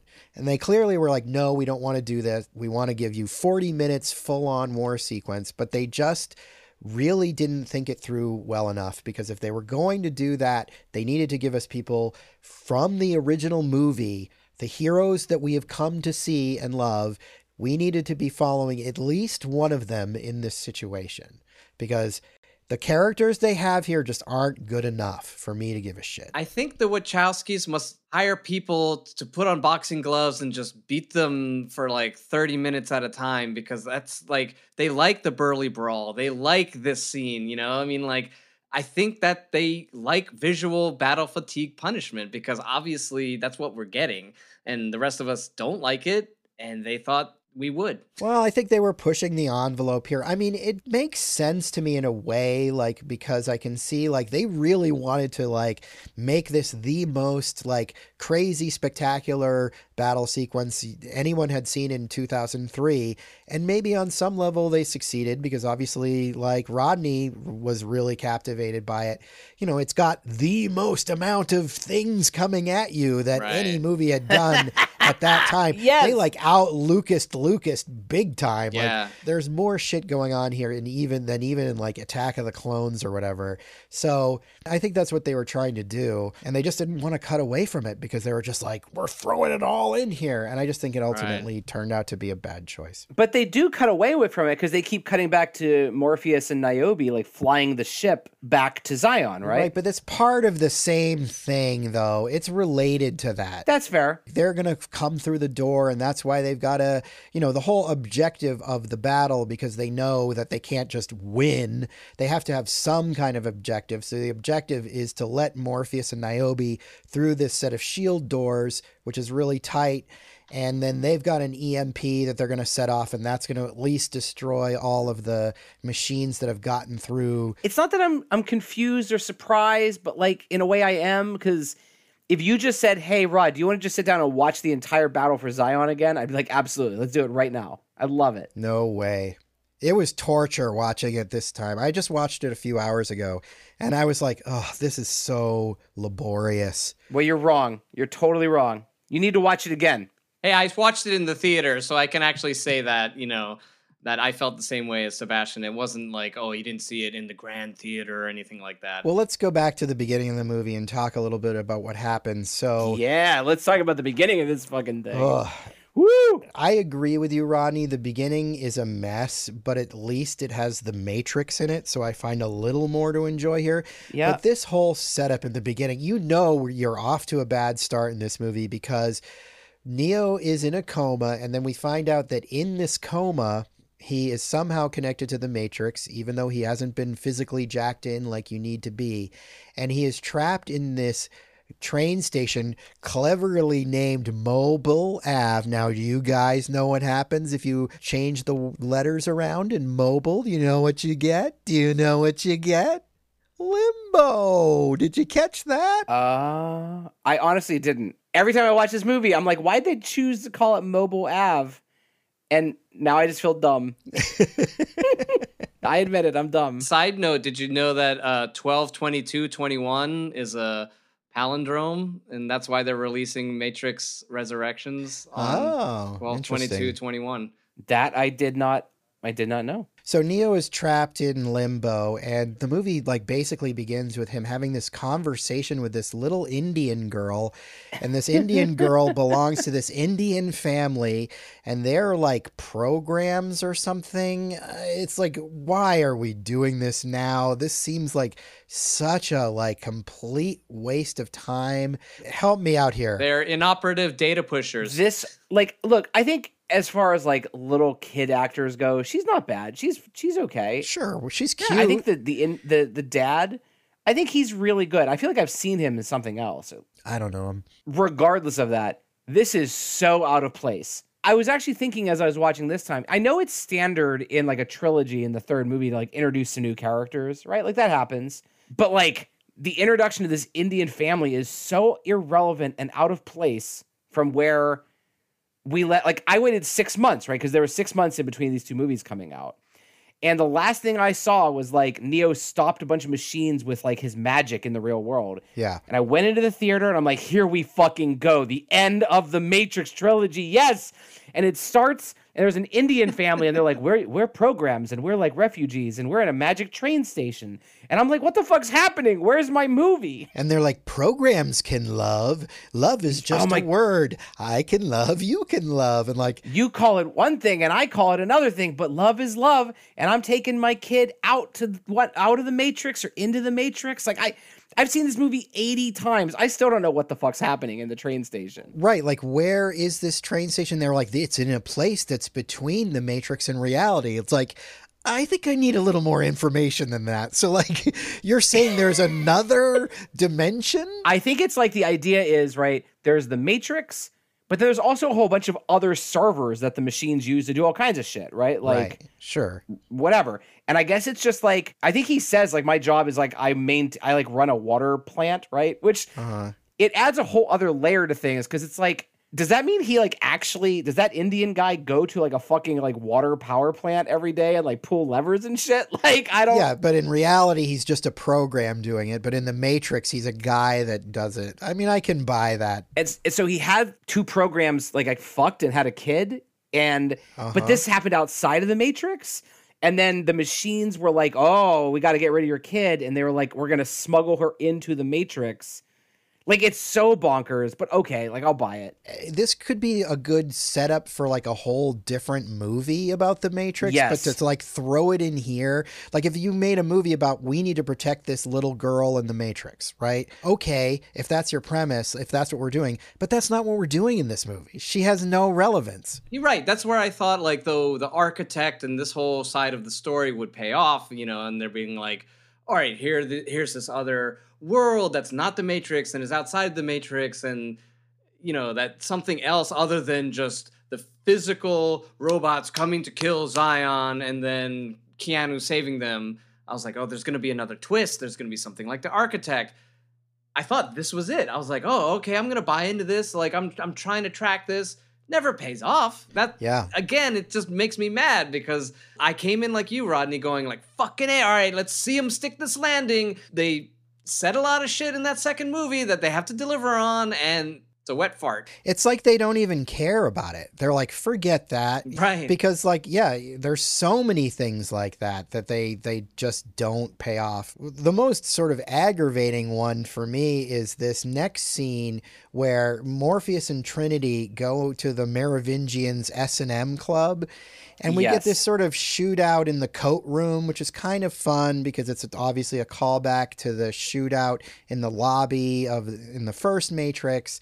And they're doing a lot of the same things, only this time all the S&M guys can like jump on walls and then gravity doesn't mean anything in here. Okay, cool visually, but still it doesn't feel that cool because we've already seen much cooler shit than this, right? This scene is like, it's like cool by default because there's nothing else in the first hour that's even like an action scene. Yeah. And I gotta just like nitpick a little bit because it makes no sense that they can like run on the ceiling, right? Because there's this whole speech in the Matrix 1 about how like the world still has like rules and gravity and you have to like learn to like bend them. And I get that like Neo is an exception. I get he can fly. And I'll even give Agent Smith can fly. But no one else in this entire Matrix universe should be able to walk on the ceiling upside down. That makes zero sense. Maybe they're upgraded. Sure. I'm just going to assume that like everyone associated with the Merovingian like are rule breakers, right? He also has got like the ghost twins. Yeah, I think that's what it is. He's kind of got like werewolves that never actually turn into werewolves, right? So I will just accept that like he's also got some henchmen who can run on the ceiling. Yeah. But this scene is not as cool as it should be. I agree. I think the problem is that the room they're in is like the size of my spare bedroom, right? It's like this tiny little room and they're all shooting at each other. I'm like, you're fucking Trinity. Why can't you hit anyone? The thing that I like about it is if anybody who's waited outside of a club and never gotten in, it's kind of cool just that they're like, I'm getting in this club and pulling out their guns and fucking shooting their way in. And I'm like, that's kind of cool. It's like they're coming into the most exclusive club they can get into just by sheer force. And I'm like, I appreciate that. We didn't really mention the character of Seraph. Right, yeah. He's like the Oracle's bodyguard who comes with them on this mission. Yep. And he just feels like a big waste of a character also. Like, he's kind of like, he looks cool. He certainly looks cool. It's so funny because his character is introduced in one of the most useless scenes in the whole movie in Reloaded. Oh yeah, it's just to be cool. Like, we're gonna fight. Okay, it's cool. You passed the test. That's enough fight for now. Yeah, no, you can fight. You clearly can fight. As if Seraph doesn't know that Neo can fight. Isn't that all anyone knows about Neo? Is that he can fucking But he also fight? works with the Oracle. Like, how come he didn't have to fight Seraph in part 1 when he came to get chocolate chip cookies, right? Right, Like, wouldn't exactly. she just show him a picture and be like, We just need a cool fight scene. Yeah, that's all it is. Okay, so they get in the club and Merovingian is there with Persephone again, and apparently they've worked out their differences. You know, we get another super hammy Lambert Wilson as the Merovingian scene where he's chewing on olives from his martini the whole time. I love that he's chewing on olives, and he's got this badass like martini skewer. It looks like really sharp, like you could kill somebody with it. I also have to say this. Like the S&M Club in 2003, if this had been in The Matrix, maybe this would have been kind of edgy, but by like 2003, this all seems corny and cliched. I'm sorry, like we'd seen S&M clubs in so many movies, so if they think they're blowing my mind that people are like walking around in like gimp masks and shit, like, sorry, not blowing my mind. That one guy that just stretches out and pulls his gun out and is just like so over the top. I'm like, oh my God, this is so lame. Yeah. The lamest bunch of S&M people ever. Oh, I'm sorry. God. They don't look cool. They look corny. This needed to be way cooler. But that's not the most frustrating part, because so they go to the Merovingian. They're like, we need to get Neo out of this limbo. And in order to do that, this guy, the train man, is keeping Neo in the limbo. And the only reason I'm even bringing up the train man is because he's played by Bruce Spence, who's a great Australian character actor who's Shows up in every one of our movies. yeah, all the great franchise movies. He's in the Road Warrior. He's in one of the Star Wars movies. He's in this. He's in other things too. Like he's the mouth of Sauron. He's the mouth of Sauron in Lord of the Rings. So yeah, he's in every great franchise somewhere. So they need to get him out of this train station. And so the fucking Merovingian's like, okay, I'll let you have him, but you've got to go get me the eyes of the Oracle. And you're like, cool. You mean they're going to have to go like rip out the Oracle's eyes and give them the Merovingian to get Neo? No, they're not going to do that at all. They've set up this whole side mission that they're not even going to do because Trinity's just going to pull out her gun and be like, how about I just shoot you instead? And then he's like, okay, never mind. That is like, dude, screenwriting 101. You don't like set up something like that and then just be like, no, we're just not going to do that. She could have just held a gun at him at any time. Like, why didn't she just shut him up to begin with? Dude, this is literally my least favorite part of the whole movie. I'm pretty sure. I'm totally with you. They're like, we got to fight our way into the club to talk to the Merovingian. And I'm sitting there, I'm like, one, the Merovingian's coming back. Now we're going to find out who this guy really is. Yeah. We're going to get some more about Monica Bellucci. The train man, they set the train man up to be kind of cool. Like there's a scene earlier, right, where they chase the train man through some, like a train station. It's kind of cool. It's like kind of cool. Kinda. It's kinda. But I'm like, clearly we're going somewhere. And they go in the club and he's like, bring me the eyes of the Oracle. And in that moment, I remember I'm like flashing back to 2003 and I'm like, oh my God. This is going to be amazing. And then she's just like, how about we don't do that? And he goes, okay, that's fine. I was joking. It's like they got too tired. It's like the uncool version of India and Raiders of the Lost Ark when Harrison Ford shoots the guy with the sword because he was sick that day. Only it's the lamest version of that possible. Like, no, we're not going to do that. It would have maybe been cooler if Trinity just pulled her gun out and killed the Merovingian. And then they just... that's what I wanted. Yeah. To add on to how stupid it is, not only does he then just say, okay, he and Monica Bellucci and the train man just disappear from the film and they are never seen again. That is the dumbest fucking thing ever.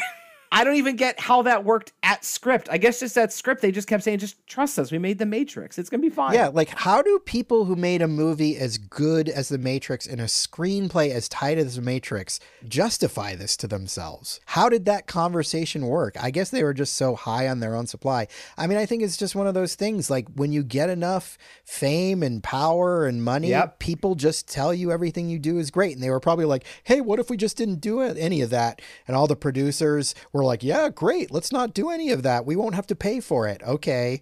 But like, yeah, it's just such a letdown. It gives you this feeling that this whole endeavor is pointless. You're just like, I don't even get why I should care about anything that's happening because the characters don't even care. Like, they're not even going to care about what's going on. Yeah, especially because he makes a big point of saying, like, you can't take the eyes of the Oracle. They have to be freely given. That makes it even cooler sounding.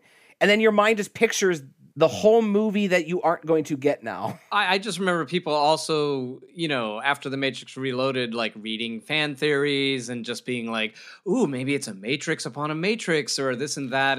And they were all so much more jazzed by what they read or what they imagined than what we got in the third movie. And it's just really disappointing. I almost feel like they had a smattering of ideas and a lot of them were good. A lot of them ended up in, the Animatrix.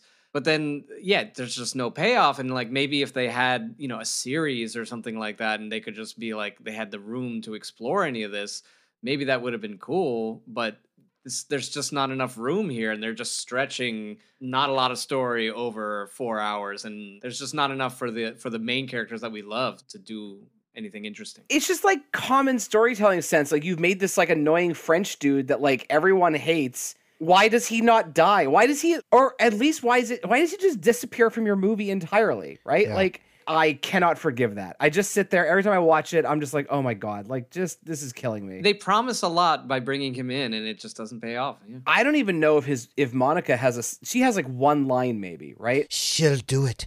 She's in love. That's right. She does say that. Just like that. They're all like every S&M goer in the club has a gun and they're all pointing guns at each other. Yeah. And there's like, if you like focus too much on any of the extras holding guns, they look really goofy. I think one of you pointed that out. That's what I'm saying. All of the S&M people are like, these people are dorks. Like, I'm not feeling at all that this is an edgy or arousing place. Exactly. I'm not afraid of any of these gimps. But yeah, I think this is... man, this scene just breaks my heart because the potential is so awesome, and then it just kind of fizzles. And then it just cuts to a train like pulling up to Neo, and they're like, all right, we got you out of the magic limbo. All right, we're cool. And then after that, once Neo is back on the whatever ship they're on, he's like, okay, guys, I just need to chill for a while and figure out what we're going to do. So he like kind of literally fucks off out of the movie. And then later he comes back and he's like, sorry, I took so long to figure things out. I got to go to the Machine City. Yeah, he's like, I just need some time to think. And I'm like, what have you been doing in the fucking train station? I know. It's just structurally, this movie is off. It's really structurally bad. It's on these really rickety legs. It all is just threatening to topple at any moment. Yeah, so we should say that unfortunately the actress who played the Oracle in the first two movies died during the filming of these two movies. So she must have just shot her scenes and Reloaded, and they must have been doing it sort of in order because she died. So unfortunately they had to replace her. They replace her with a decent enough actress of the same age, although it's a little fucked up that like... Okay, so the Oracle could come back as anything, presumably, and she's just going to come up back as another, like, grandmotherly black woman. That's the Oracle's jam. If I was the Oracle, I might try something a little different. Come back as Brad Pitt. I really hate all of this. It is unfortunate that the actress died, and I get, like, they had a problem they then had to solve. But the original actress is so good as the Oracle. Even in her bad scenes in part 2, she's still pretty charming and very good, right? Yeah. And this new actress is just not doing it for me. I'm sorry, you know? What I really hate is how, like, they take 2 or 3 separate scenes where they have to hammer into your face the fact that she now looks different. Yes. There isn't a scene in Harry Potter 3 where they explain why Dumbledore... They don't go like, hey, Dumbledore, did you get a haircut? You look different. And it's the Matrix. She could totally look different. Like, it's just a fucking Oracle. It's like Zool. Right. Yeah, you know? dude. Like Zool. Gozer can look whatever she wants to look like. I feel like it would have been fine. But like instead they do this whole thing where they're like, you look different. And she's like, oh, I made a choice. Made a new and the shell. choice had consequences. And part of me was like, she doesn't really say destroyed, but the implication is that she got in trouble and the Merovingian later says like, I basically punished her. And the punishment was like, she had to look like a different black old lady, right? Yeah. Like that's like, what kind of punishment is that? Like, it doesn't seem like he did anything to her. I give them a pass, though. I mean, it's like Rise of Skywalker when somebody, you're hamstrung by having an actor die. It's like, I can't really nitpick that. They did what they could. I just feel like if they were going to do that, they needed to just do something completely crazy and have her be like a man or something. I mean, like, they have the character Switch, who in the first movie, they get a lot of kudos for sort of approaching the trans issue, even in the Matrix, by having it be like, somebody who isn't necessarily attached to their gender or whatever. And, obviously the Wachowskis have transitioned, so that makes sense that this would be something that would be on their minds. So why don't we just get the Oracle being like a man now and have it be like, what does it matter what my gender is or whatever? Like, explore that idea. Dude, I've got it. They go to see the Oracle, right? And the Oracle is now like in a full gimp suit with like a ball gag. And it's a guy and he's like, oh, they're like, I can't understand you. You made a choice. That would be amazing. The Merovingian made me into one of his gimps. I mean, at least that would make sense. Yeah. That would make more sense. They make such a fucking point about how she did the world's most dangerous thing and she paid the ultimate price. And the ultimate price is you look different. That's it. Mildly different. Not even that different. Mildly different. Yeah. And then we get this whole thing where Smith finally tracks down the Oracle. And when he's talking to her, I guess we're to presume that she's his mom or something, because he's like, you should know, you made me, mom, or whatever. I always wondered about this line because I don't know if he's calling her mom in a sarcastic way, or does he really mean like, she gave birth to him? And I think it's implied that she really did. Like, she's some kind of program that he came from. I feel like her and the architect are the mother and father, right? Yeah. Yeah. I guess he does say that. I took it literally. Yeah, it's literal. Okay. Basically, Smith kills the Oracle by replicating himself into her. And we get this really weird bit of comedy where once Smith becomes the Oracle or whatever's happening. Honestly, I'm not completely 100% certain. But then Hugo Weaving does this really goofy laugh where he's like, Yeah. The original 60s Batman or something. Like, we haven't really talked about Hugo Weaving. Oh, yeah, we haven't. Fucking love Hugo Weaving. I've loved him since I first saw him in Priscilla, Adventures of Priscilla, Queen of the Desert. In that movie, he plays a drag queen and he just does such a convincing job that I just sort of assumed that he was at least gay or something. And then he shows up in The Matrix and he's this amazing villain. And I was just like, fucking love this guy. I mean, he's got one of the best faces in show business as far as I'm concerned. Love him as Elrond in Lord of the Rings. I even loved him as the Red Skull and Captain America. I just love Hugo Weaving. And I gotta say, Agent Smith is top 10 villain for me, maybe top 5. I love his speeches.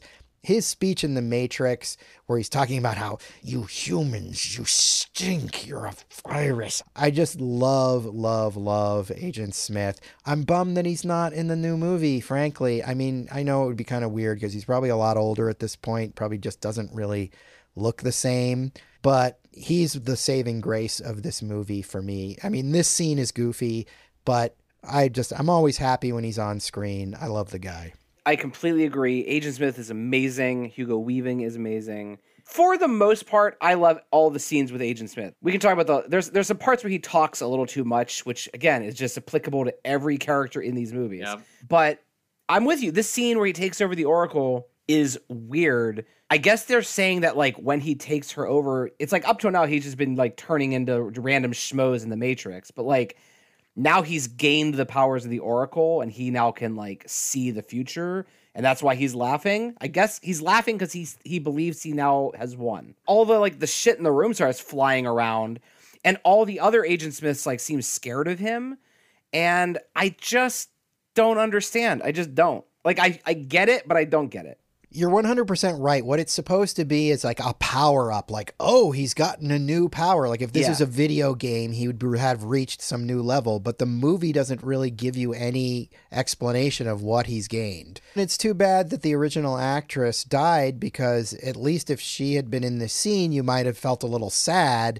But because it's this new actress, you're like, I don't care. She already died anyway. Like, what's the big? No big. I mean, she'll just come back again. Right? And she does come back again at the end of the movie, which is a real head scratcher, because you're like, okay, I guess she didn't die. When we get to the end, I do think there's a reason for the scene, right? By him gaining the power of the Oracle, I believe he sees his own victory. Right. That's why he's like, I see you. I know I win. I blah, blah, blah. So it informs that second Burly Brawl. You're totally right. That is totally what it is. And so she intentionally lets herself be captured to give him the false confidence that leads to his own destruction. My Matrix superfan friend informed me that end Burly Brawl, Agent Smith has taken over everybody in the Matrix. I didn't know that. Right. I get that. I totally didn't know that he was like, Neo was the last person in the Matrix. Yeah, that makes sense. And he does say that at the end, like, I've seen this. I've seen how this all ends. And it makes sense if he's absorbed the Oracle. It's just sad that I don't care about the Oracle at this point. I agree. And she has multiple scenes. It's just, there's just something not quite right about her performance, Like she's doing good enough work.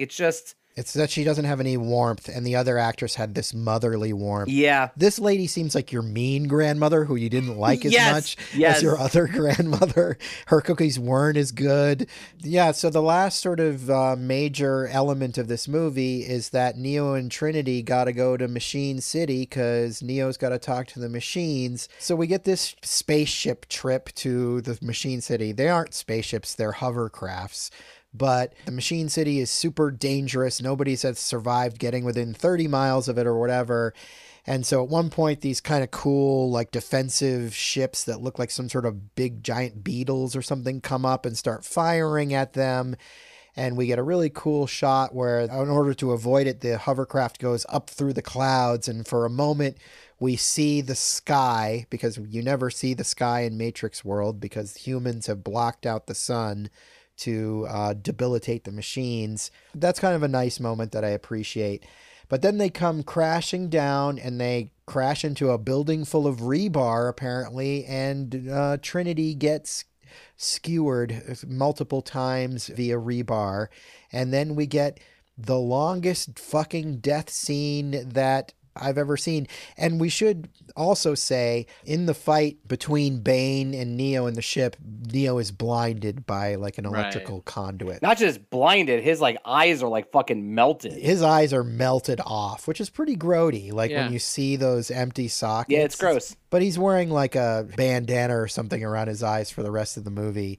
But it kind of hinders this scene because we get yet again a scene that goes on way too long, where like Trinity's dying and just like, oh, you've shown me so much. He's like, I wish you could see the world that I'm seeing with my no eyes or whatever. And it just goes on and on and on. Also, like, we already got a death scene from Trinity in the last friggin' movie. Yeah. And now we're doing it again. Like, make up your mind. Like, either don't kill her last time and kill her this time, but like, don't kill her twice in 2 movies. It's the same scene, basically. He's holding her and then... redundant. Yes. Well, I do think that like they're going for some kind of like duality that like he can save her when she's in the Matrix, right? But in the real world, it's like that's true. It's like he's trying. He would love to save her, but he knows he can't, right? But I agree. This wins the award for longest scene in the entire franchise. Like it is so fucking long and so painful. Like it just keeps going. It feels like the conversation should end like 3 or 4 different times. It actually cracks me up. Like while I'm watching it, I start to giggle. I want him to say, I love the hell out of you. I just can't believe that like the editor and the fucking producers and test audiences, like at no point did no one say, guys, this this is just a little too much. Like, they just keep talking. Like, I know they're trying to, like, give her, like, a big epic farewell, but it's so cheesy. At one point, she even, like, closes her eyes and you think she's dead. And then she opens her eyes and she keeps talking. I can't defend this at all. It's so painful. Well, in all defense, he can't see that. He couldn't see That's that, true. so it doesn't matter. That's true. But doesn't he have powers in the outside world? I feel like that's another thing where they don't really like explain. It's like, okay, he can stop the machines, but what's the end of his powers? And like, I feel like his real world powers are never really like, he's just in tune. He's force sensitive, but he doesn't have the force. I don't know. It's like all lukewarm and obtuse. They play so loose with these magic powers. That was supposed to be the game changer. That's where they left off the last movie. So you're like, holy fucking shit. Is it a Matrix within a Matrix? Why does he have these powers? Nothing. It is addressed. I think like he goes and sees the Oracle, right? Earlier in the film, he goes and sees the Oracle and she like kind of explains it, but in a way that doesn't answer anything, right? Yeah, when they're going to the Machine City, he can like now basically anything that's a machine, he can see it in magic vision and it's all like orange and glowy. Yeah. But he also like when he fights Bane, he sees him as Agent Smith. So I guess he's just able to see code everywhere. He's seeing like the spirit of the machines almost, like their aura. He can see the spiritual aura of machines, I guess. There's this really weird part where the part you're talking about when they're like the turtle things are firing the bombs, right? And you see like the spirit of one of them like pass through his body. Do you remember that? Yes. Mm-hmm. I have no idea what that is. I don't know why that's happening. It's so weird. But wouldn't a physical thing be passing through his body as well and killing him? It reminds me of like a moment from that movie Final Fantasy Spirits Within. And I don't know if it's just like an homage to that movie, but I don't know why. This is my homage to the Super Mario Brothers franchise. Yeah, just like every scene's a little wink. No, but there is a scene in Spirits Within where like a blue spirit passes through a guy in a kind of a similar shot. In terms of Trinity dying, right? Like I think he just knows like, yo, if it comes to machines, I maybe have magic, but like I can't do anything about like rebar through human flesh. Fair enough. So after this, Neo sort of crawls his way to this pedestal that's in the middle of like Machine City. And, you know, Machine City's pretty cool. It's, you know, very kind of geegery in a way. And is this 01, the where Yes. in the Second Renaissance they set up camp and okay. Yeah, I think this is 01, but they just keep calling it the Machine City. You guys are speaking some other language. Is this from the video game or something? In the Second Renaissance, in the Animatrix, they talk about the machines starting their own country and city, and it's called, it was decreed 01, and then, you know, they do such good business that the stock market, you know, goes up only for their currency, and which is kind of like maybe talking about crypto, and that's why I'm like, so the Animatrix is so much more interesting than this. A moment that I find genuinely moving is when he says goodbye to Morpheus before he goes on the Machine City like mission. I like that moment. Neo says, "It's been an honor, sir," and Morpheus, this is like the one time Lawrence Fishburne like is really acting. He's like, "The honor has been all mine," and they like hug. And like I got teary-eyed. I actually get a little teary-eyed every time I watch that scene. I've completely forgotten that. I forgot about it too, but it sounds moving by your rendition. Yeah, your description of it is getting me a little choked up. Maybe I'll have to go back and watch that.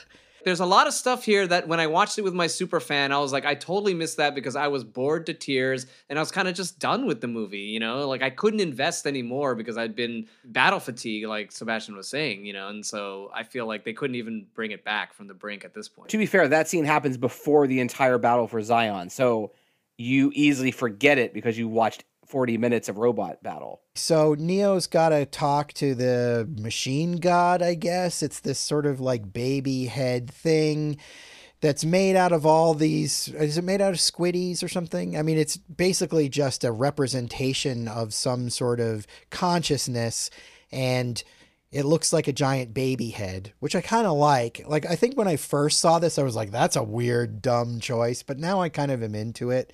I like that it looks like a baby head.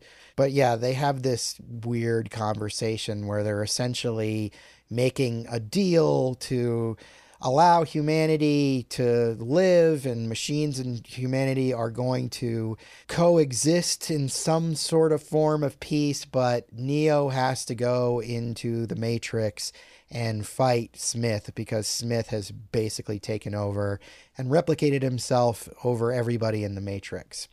But there is, like every scene in this movie, a lot of mumbo jumbo back and forth. The scene goes on way too long, and I can't even really remember all of the details of what they sort of discuss. I'm going to disagree with you here. I don't think this scene goes on that long, and I think it's really important. And I really like the scene. I love the giant floating machine god. I think that's cool. The gist is he's like, yo, Agent Smith he's gonna keep replicating, and he's gonna spill out of the Matrix, and he's going to infect everything. So basically, like, yo, give me a chance to go stop him. And if I do it, I want peace between humans and machines. It's funny because this seems like the one time a longer conversation is needed about the terms of that. Right. But I just really, I dig that. I dig that, like, we can talk about this in terms of the whole ending, but I like that all of this shit has been funneling to this confrontation. That, like, he's like, I gotta go to the Machine City, but he doesn't know why. And then when he gets there, like, I don't know how he knows that Agent Smith has taken over the Matrix. I guess just because he's magic now, right? He just knows everything about machines. But I like this. That's what I'm going to say. I like the idea that they strike a compromise. You know, that's like a very sort of undramatic thing, but is actually cool because, you know, you don't see that coming. You don't think, you know, it's not blowing up the Death Star. It's kind of the opposite. You know, we're just going to have this compromise and live together in peace. And I'm like, kind of cool, realistic, maybe, you know, that, you know, we need to compromise with our machines and find a balance. So I thought that was cool. It is cool, and I didn't like it to begin with when I first saw it, but I've come around to actually really liking it. I have changed my mind on that. But initially when I saw it, I was like, that's bullshit. They need to just destroy those machines. But now I like it. So this results in Neo getting jacked back into the Matrix, and we get our big, massive throwdown rain fight between him and Agent Smith. And I remember at the time, this was the scene that everybody was like, yeah, movie sucks, but this scene's pretty fucking awesome. And I still do really like this scene. Yeah, that was the impression that I would get from most people. They were like, the movie sucks, but there's a fight at the end that's really good. Oh. And I mean, Neo's back in his cool cleric outfit at this point, and you know, there's a lot of flying around and in the rain, and at one point they're in this building and they're fighting inside the building. It's very much a like Superman versus Zod type of fight before we got that done with CGI. I mean, we'd obviously had one in Superman 2, but I remember a lot of people saying like, oh yeah, this is the way you do Superman fight in Superman. I mean, it's cool. It's great. The rain effect's cool. It does, unfortunately, like everything in this movie, it goes too far. And at one point, they end up flying around in the sky and punching each other in the face. And they're terrible CGI versions of them. And it's so bad because it's like we're going into close-ups on their face. And like the fists are like striking the face in slow motion. We get these completely video gamey looking versions of them striking each other in the face. Like, just don't put that in there. Just dial it back a little bit. It looks terrible now. I mean, it didn't look great then, but now it's like they're pushing the technology in the wrong direction. I hate everything about this last fight. This last fight to me was just like, oh my God, when will this movie end? I was already like beaten down by like that mildly interesting Zion fight, and then this, I'm like, another burly brawl. Like, there was nothing new to it for me other than maybe like the bubble of water that expands. But to me, like, this is the same. That's cool. That's cool, yeah. But this is the same problem as I have with Scott Pilgrim. It's an inconsequential fight. Like, how many times can they hit each other before anything actually happens? It's like they can hit each other till the cows come home and nothing changes. It's like, okay, is he dead yet? Nope. Is he dead yet? Nope. And then so it just goes on and on and on. It's only just visual fodder. Right. Like, clearly this conflict is not going to be solved with fists, right? No, that's not going to how this is going to end. What am I doing here? Yeah. And I wanted it to end. I was so just over it. I'm like, oh, another one of these fights. Oh, I couldn't deal. I hate it. Well, it's not going to surprise you that I love this fight. Dude, I love the music. This is some of the best music in the whole fucking franchise. Music is cool. Yeah. I love the rainy city filled with Agent Smiths. I love the way they like are standing in the street. Dude, this fight is fucking awesome. With the exception of the weird part with the slow motion punch. I agree. That is, it is really unnecessary. It's bad looking. It takes you out of it. But again, I think the whole point is that like the fight is Neo learning that he can't win, right? It doesn't matter how many times he punches him. He'll never win that way. And so I get where you're coming from. I totally do. But I think that's the point. And also like, come on, you kind of need your Matrix movie to end with Neo fighting Agent Smith. Sure. Like, yeah. I agree. Yeah, I Yes. get that. and as far as upping the ante, man, this is cool. Like at the end when he grabs him and like drives him down into the street and like the whole city block explodes. That's cool. This is cool. Smoke a joint and watch the scene again, Chris. Come on, this is it's cool. no good. You're a cranky man. When there's no dramatic stakes, I mean, shit, I'll at least watch like fucking Scott Pilgrim, which is more visually colorful. What do you know dramatic stakes? If Neo loses this fight, all humanity and all machines die. How is he gonna lose? He's thrown him through 1,000 buildings and he's still standing and he's still up. How's he gonna lose? I don't understand. Like, is he ever gonna lose? He could. It's possible. He might. Okay, I never saw a way of him ever really losing, so I was just like, okay, this is their cool last Western shootout showdown. I get it, but nothing's really happening. If you look at the scoreboard, nothing is happening. Well, that's fair, but like, did you ever for a moment think that Agent Smith was going to win this In battle? the first one, yeah, he fucking shoots Keanu and he dies essentially, and I'm like, oh fuck. Yeah, Like, well, that's in the first movie. This is the end. that's of why the first one's superior. Yes. Oh yeah, obviously. Because I believed it. I see Chris's point, but I also am with Rodney in that, like, I want the Matrix to end with those two beating the crap out Fair of enough. each other. Fair enough. They do it in spectacular style. I'm not saying they don't go for it. Yes, they go for it. Sure. Chris, I do feel that sort of like no one's actually getting worn down. Like in the subway fight in part 1, you feel like Neo is like getting the shit Losing. beat out Yeah, of him. Like exactly. he's like, right? And that is missing from this fight. It does just feel like two gods punching each other. And you're like, Yeah. if you can't hurt each other, why are you even punching? Exactly. Yeah. And I'm not going to disagree, but I kind of just have to let that go because it's visually Sure. awesome. Sure. I mean, that's the same in any Superman movie when Yeah. Superman's fighting somebody as powerful Mm-hmm. as him. I mean, it's why the end of Man of Steel kind of gets to be a completely bludgeoning experience. Yeah. This will come as no surprise, but I also love the end of Man of Steel. Yeah, so you just like seeing two way overpowered characters do. just endlessly beating on each other with no real progression. Okay. You could just watch that forever. If that were the entire movie, if like Man of Steel just started with Zod showing up and he was like, I'm going to fight you for 2 hours, that'd be my favorite movie. Yeah, so basically it's you could watch that forever. I can watch it for a little while, and Chris can't watch it at all. I think Yeah. we've figured it out. Yes. So yeah, not much ground is reached with these two gods punching each other. So the way the fight ends is Neo gives up and allows Smith to replicate him. And so Smith jams his hand into Neo.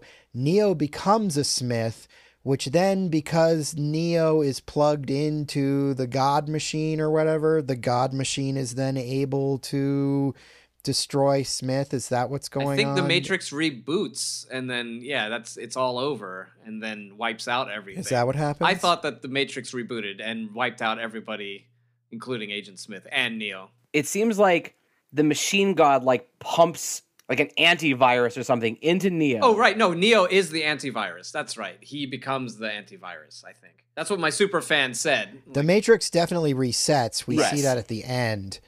It does bring up the question of why the machine god can't just pump that in through any of the other humans that are currently plugged into the Matrix. That's what I'm saying. Neo is the only one who could be the antivirus, because he's the anti-Smith. Right. I guess it's like the machine god can only do this through Neo because of magic reasons. Right. Because he's the end of the equation and blah blah blah blah blah. Yeah, and Neo created Smith in replication in the first place by jumping into him that first time, right? Right. So it's come full circle. Yeah, it's just one of those things that like I get it. I can buy it, yeah. I like that Neo dies and that he gives his life in a Christ-like fashion to save everyone. I think that all works. I think the way the scene is done is really painful. Like the way Agent Smith, again, monologues for like 5 minutes straight, like in a puddle. Like that is rough. Yeah, it's kind of an Alien 3 type of thing where it's like, I like what's happening on paper, but I don't love the way it's actually being translated to film. Like, I don't really love when Neo does the sign of the cross and then starts glowing. It's heavy-handed. And I understand, like, this has all been very operatic, and you kind of want to go heavy-handed with this kind of ending. But at the same time, you've really got to do it elegantly for me to be completely on board. If you're going to go this literal with like, oh, he's Jesus. It's so hitting you over the head with the Christ allegory. It's a bit much. And yes, I totally agree. Too much Smith monologuing at the end. As much as I love Hugo Weaving, it's like, dude, wrap it up. We get it. Yeah. In general, like at the end of your gigantic fight, let's just end the fight with a winner, right? Let's not, like, the time for talking is not at the end of the fight. That's never the right choice. You want the fight to end with some clever thing that the hero does, and then it's over. You don't want to just like keep monologuing. Like, the time for monologuing is past. You have time for one, like a quip. You can have a quip. One goodbye, Mr. Anderson, or something like that. A bon mot, as they say in France. So by doing this, all of the squiddies that have been attacking Zion just leave, right? Yeah. And the character that we can't stand, the kid, is like, it's Neo, Neo did it. And he like goes running back into like the big cave where they had the rave cave. And he's like, everybody, Neo saved us. The war is over. The war is over. And everyone's like, yay, the war is over. And I wanted so bad for there to be like one squiddy left and just like kill him. Like, oh my God. We gotta get some CG artists to make that happen. Could you imagine if like suddenly this thing just speared through his torso, like like Bishop at the end of Aliens? And then like the alien, like the squiddy like turns into another squiddy, and like in subtitles he's like, war's over, dude, that's not cool. And he's like, oh, so sorry. My bad. And look, I get it. The kid knows that Neo succeeded, but like, you might want to just chill for a minute and see if like really the squiddies aren't done killing everyone, because like he's calling it before we really know what's going on. That actor, I'm sorry, actor, if you're listening, he's so bad. He's just so painful. He's like, Neo did it, yay! I'm never happy when he's on screen, and I feel bad because he's only doing what he's been asked to do. Yeah. I feel like I never saw that guy again either. I feel like this killed his career. This is one of those roles where you're like, I don't want to see him in anything ever again. Like, agents are throwing out his fucking headshots. Poor guy. Can you just please take the burden of this terrible fucking last scene off of my shoulders, Rodney? Well, I thought what you wanted to know is like, why does the Oracle come back? And it's because it's like he overwrote everyone, but once Neo, canceled him out, everyone just gets their body back, basically. Sure, yeah. So it didn't reboot, it just went back to normal. I think both are happening, because you definitely see the city like reforming, like the sidewalk cleans itself up.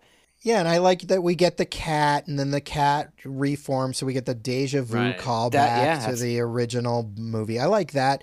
And then Sati's just there sleeping on the sidewalk like some sort of homeless child or whatever. But Sati, we didn't give a shit about you at the beginning of the movie, and I don't give a shit about you now. And she's like, Oracle, and goes running to the park where like the world's fakest sunrise is happening, which with like a bit of a rainbow. Right, I get it. It's not the real world, so whatever. It's just visually this whole scene just looks like shit to me, and I'm appreciating that they're sort of explaining what's going on, because the architect walks up and he's like, they're basically laying down what happened, that this truce has been formed, and anyone who wants to get out of the Matrix now can get out of the Matrix. I guess now people are going to be told in the Matrix. So everyone gets an email and it says like, right, hey, you are in the Matrix. You probably don't know this, but you are asleep in a vat of goo and you're in the Matrix. And if you'd like to leave, you can, but you should be aware that you have to eat gruel for the rest of your life. Yeah, exactly. I feel like keep me plugged in, please. I really feel like that should be the sequel. Like that's coming out next week. And everybody says no. Everyone's just like, no, thank you. Matrix, exactly. No, thanks. I definitely Blue would pills all not. the way. I would blue pill it totally. I would be like, No, yeah. I'd be like, fuck this shit. Like, I don't care about the truth. Yeah. Fuck the truth. Dude, that steak scene, I get so hungry every time That I watch it. steak I'm looks just so fucking good. That is the best, We juiciest should start a restaurant steak. and just show that scene to everybody who comes into the restaurant, and they'll be like, "I had the best time ever." Cypher's Steakhouse, right? Oh my god, My that's, first steakhouse. dude, that's good. That's fucking great. I would go for sure. That is the best steak that's ever been put on film. It looks Absolutely. so good. Whatever Yeah. prop master handled that steak, bravo. You Yes, were well they worth brought it. your pay. But the end of So sorry, explain to us, yeah. well, I can't explain it. The ending of this movie is terrible. This is a terrible ending, and it hurts my heart. I get like, look, the it's a brand new day in the Matrix, and like I like that a peace has been found between machine and man. But like ending on like this conversation with like the Oracle, who unfortunately is not the correct Oracle, right? And Yeah. the architect who everybody forgot existed by this point, right? Most likely. And like this little Indian girl who again wasn't in most of the movie. Like I'm okay with this scene being in the movie, but the movie needs to end with Morpheus, right? It needs to end with humanity. I don't even remember the last time you saw Morpheus. He's like sitting in a cave and he's like, oh, I guess Neo did Yeah, it. he's just standing there with a bunch of other people. You don't even get like a final shot of him being like, Yes. I was right. You know, Right. No, like- he says like I'm having trouble. This is it. I'm having trouble believing it's real. That was his last thing, but it's not very satisfying. He should have been like, "We are still here." There's so many different endings this should have been. I would have taken an ending where Morpheus meets with the Oracle, right? Right. Yeah. Or even an ending where the little girl isn't in it. I don't know. I hate The little this. girl should not have been in it at all. It should have been Morpheus meeting with the Oracle in the Matrix, and the Matrix is like different now. It's Yep. better in some way. We see that like there's been change, and he's talking, and she's like, you know, what are you going to do? And he's like, I'm going to let everybody out who wants to be out. He should have even more of a purpose. Like Yeah. now he's like the prophet who's going to go in and like wake everybody up, and he's going to be allowed to do it without being chased by agents or whatever. Like, yeah, it should be totally Morpheus being like, all right, now we get to work. I can come up with like 40 different better endings, right? Like Morpheus on like every TV screen in the Matrix, right? Right. And you hear his message as like the camera pulls out or whatever, right? And you see the green. Just like the Lawnmower Man. Oh yeah, exactly. I like the ending of the Lawnmower Man a lot. Bad movie, good Every ending. phone is gonna ring. Also, let me ask you a question. Is it implied in the ending that the little girl is like super magic? Like she's the one or something? Did you get that? But that makes sense. I mean, I know I was supposed to think she was special in some way, but I didn't really know what kind of special. The Oracle has a line that I can't quote it, but the little girl goes, "Do you like it?" referring to the sunrise. And the Oracle goes, Right, like she made and it. she goes, "Did you do that?" And she goes, "Uh-huh." Yes. And yeah, it's implied that like she can like remap shit, you know? I don't know. I don't like it. And then it slams the credits and I'm like, I don't know, guys. You dropped the ball yeah. here. Well, and it slams to credits that's not a member of Rage Against the Machine doing it. It's like you're breaking the trilogy rule. Like, I mean, I like the music. I like that like choir, like da, da, da, da, da, da, da. Yeah. It's good. But like every other movie has ended with Zach De La Rocha like yelling at us. Like, come on, you can't break up the rule now. I didn't even notice Yeah. that. I noticed that the music was different. I did not catch that it was Rage both In the times. first, it's Rage Against the Machine because they were still together, and then in Reloaded, they had broken up. So Zach De La Rocha solo, which sounds exactly like Rage Against the Machine. Ah, okay. He just went out and found a guitarist who sounds exactly like Tom Morello and put out his own shit. I mean, it does end on a beat that sort of implies, you know, we could have more Matrix films in the future, and here we are. Right, the Oracle, Sati asks if they'll see Neo again, and Right. the Oracle's like, I believe we will. So I guess they're setting up that this is a non-green tinted Matrix. Maybe that's the answer, right? Right. And that the new movie is full of color and full of that rainbow sunset, and that's the reason everything will look different, right? And I fully believe that the new movie is not going to ignore either of these movies. No. Yeah. No matter what the critical reaction to this was, they're not ignoring. This isn't going to be Halloween 2018 where they're ignoring the other two movies. Like, they happened. I think there's a bunch of ways you can like bring Neo back. They've already said like he's existed 7 times, right? Like it's literally called Resurrection. They said that in this movie, though, in these movies. So. Yeah. No, they're not going to ignore it. That dude, I'll be pissed if you tell me those movies didn't happen. I'm coming back on here to rage against the machine.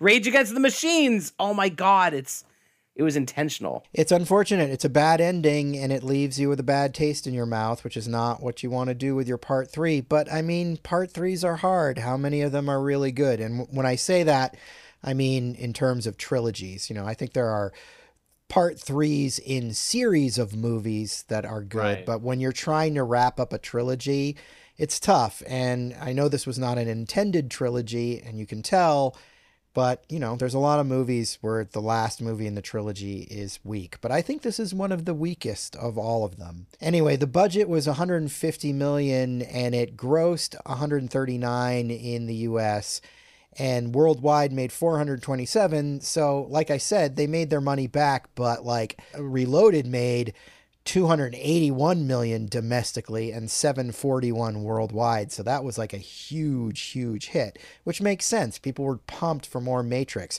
but that just goes to show you how disappointed people were in Reloaded, because this only came up 6 months later and people were like, fuck that. Nah, I'm not even going to yeah. see it. And that's where I feel like I have the same, we've talked about this before on previous episodes. I don't get that. I don't get it. If you are a Matrix fan, you like the Matrix, and you saw part 2, even though it's not exactly what you wanted, there was still a lot of awesome in part 2. I don't get how anybody would say, I'm not going to go to the movie theater and eat some popcorn and see how this fucking thing ends. I bet you there's some cool shit in part 3.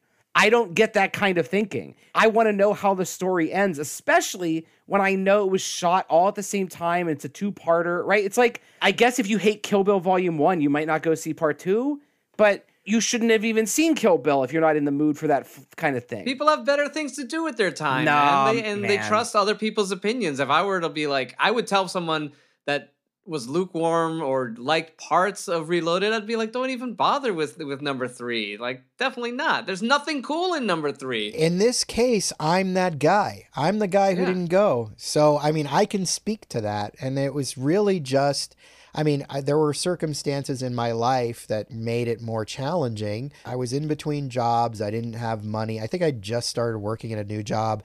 And it was just one of those things where I was like, I really don't have the money to see this, and everybody's telling me it sucks. So that was why. It was like, at that point, even though it was only 6 months later and I had really actually liked Reloaded, I was also at that point just kind of thinking about the bad things about it, like for whatever reason at that point, I wasn't ready to go back to it and see the good things.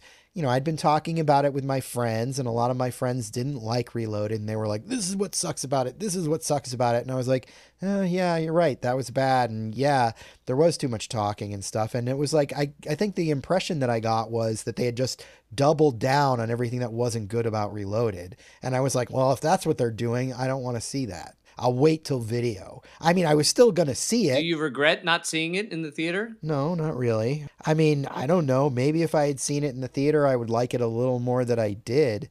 But I remember I'd started working at Cinephile, and Robert, who I worked with, was like, it sucks. Like, people were just like, do not see it. It was hardcore, the sort of reaction. I intended to see it eventually, but I was like, I won't throw down the $10 or whatever. Like, again, this is just a difference in personality thing. It's like with the new Halloween trilogy, right? Like, I didn't like part 1 very much. I really didn't like part 2. But I absolutely am going to go see Halloween Ends because I want to fucking see the end of it. I'm not trying to like retroactively judge your circumstances at the time or anyone's circumstances at the time who didn't have the money, right? Yeah, but Rodney, can't you appreciate someone's like desire to not see a bad movie? Like no one wants to waste their money on a bad movie. Then what you do is you go for a double feature and you pay for something you do want to see, and then you fucking go see The Matrix Part 3.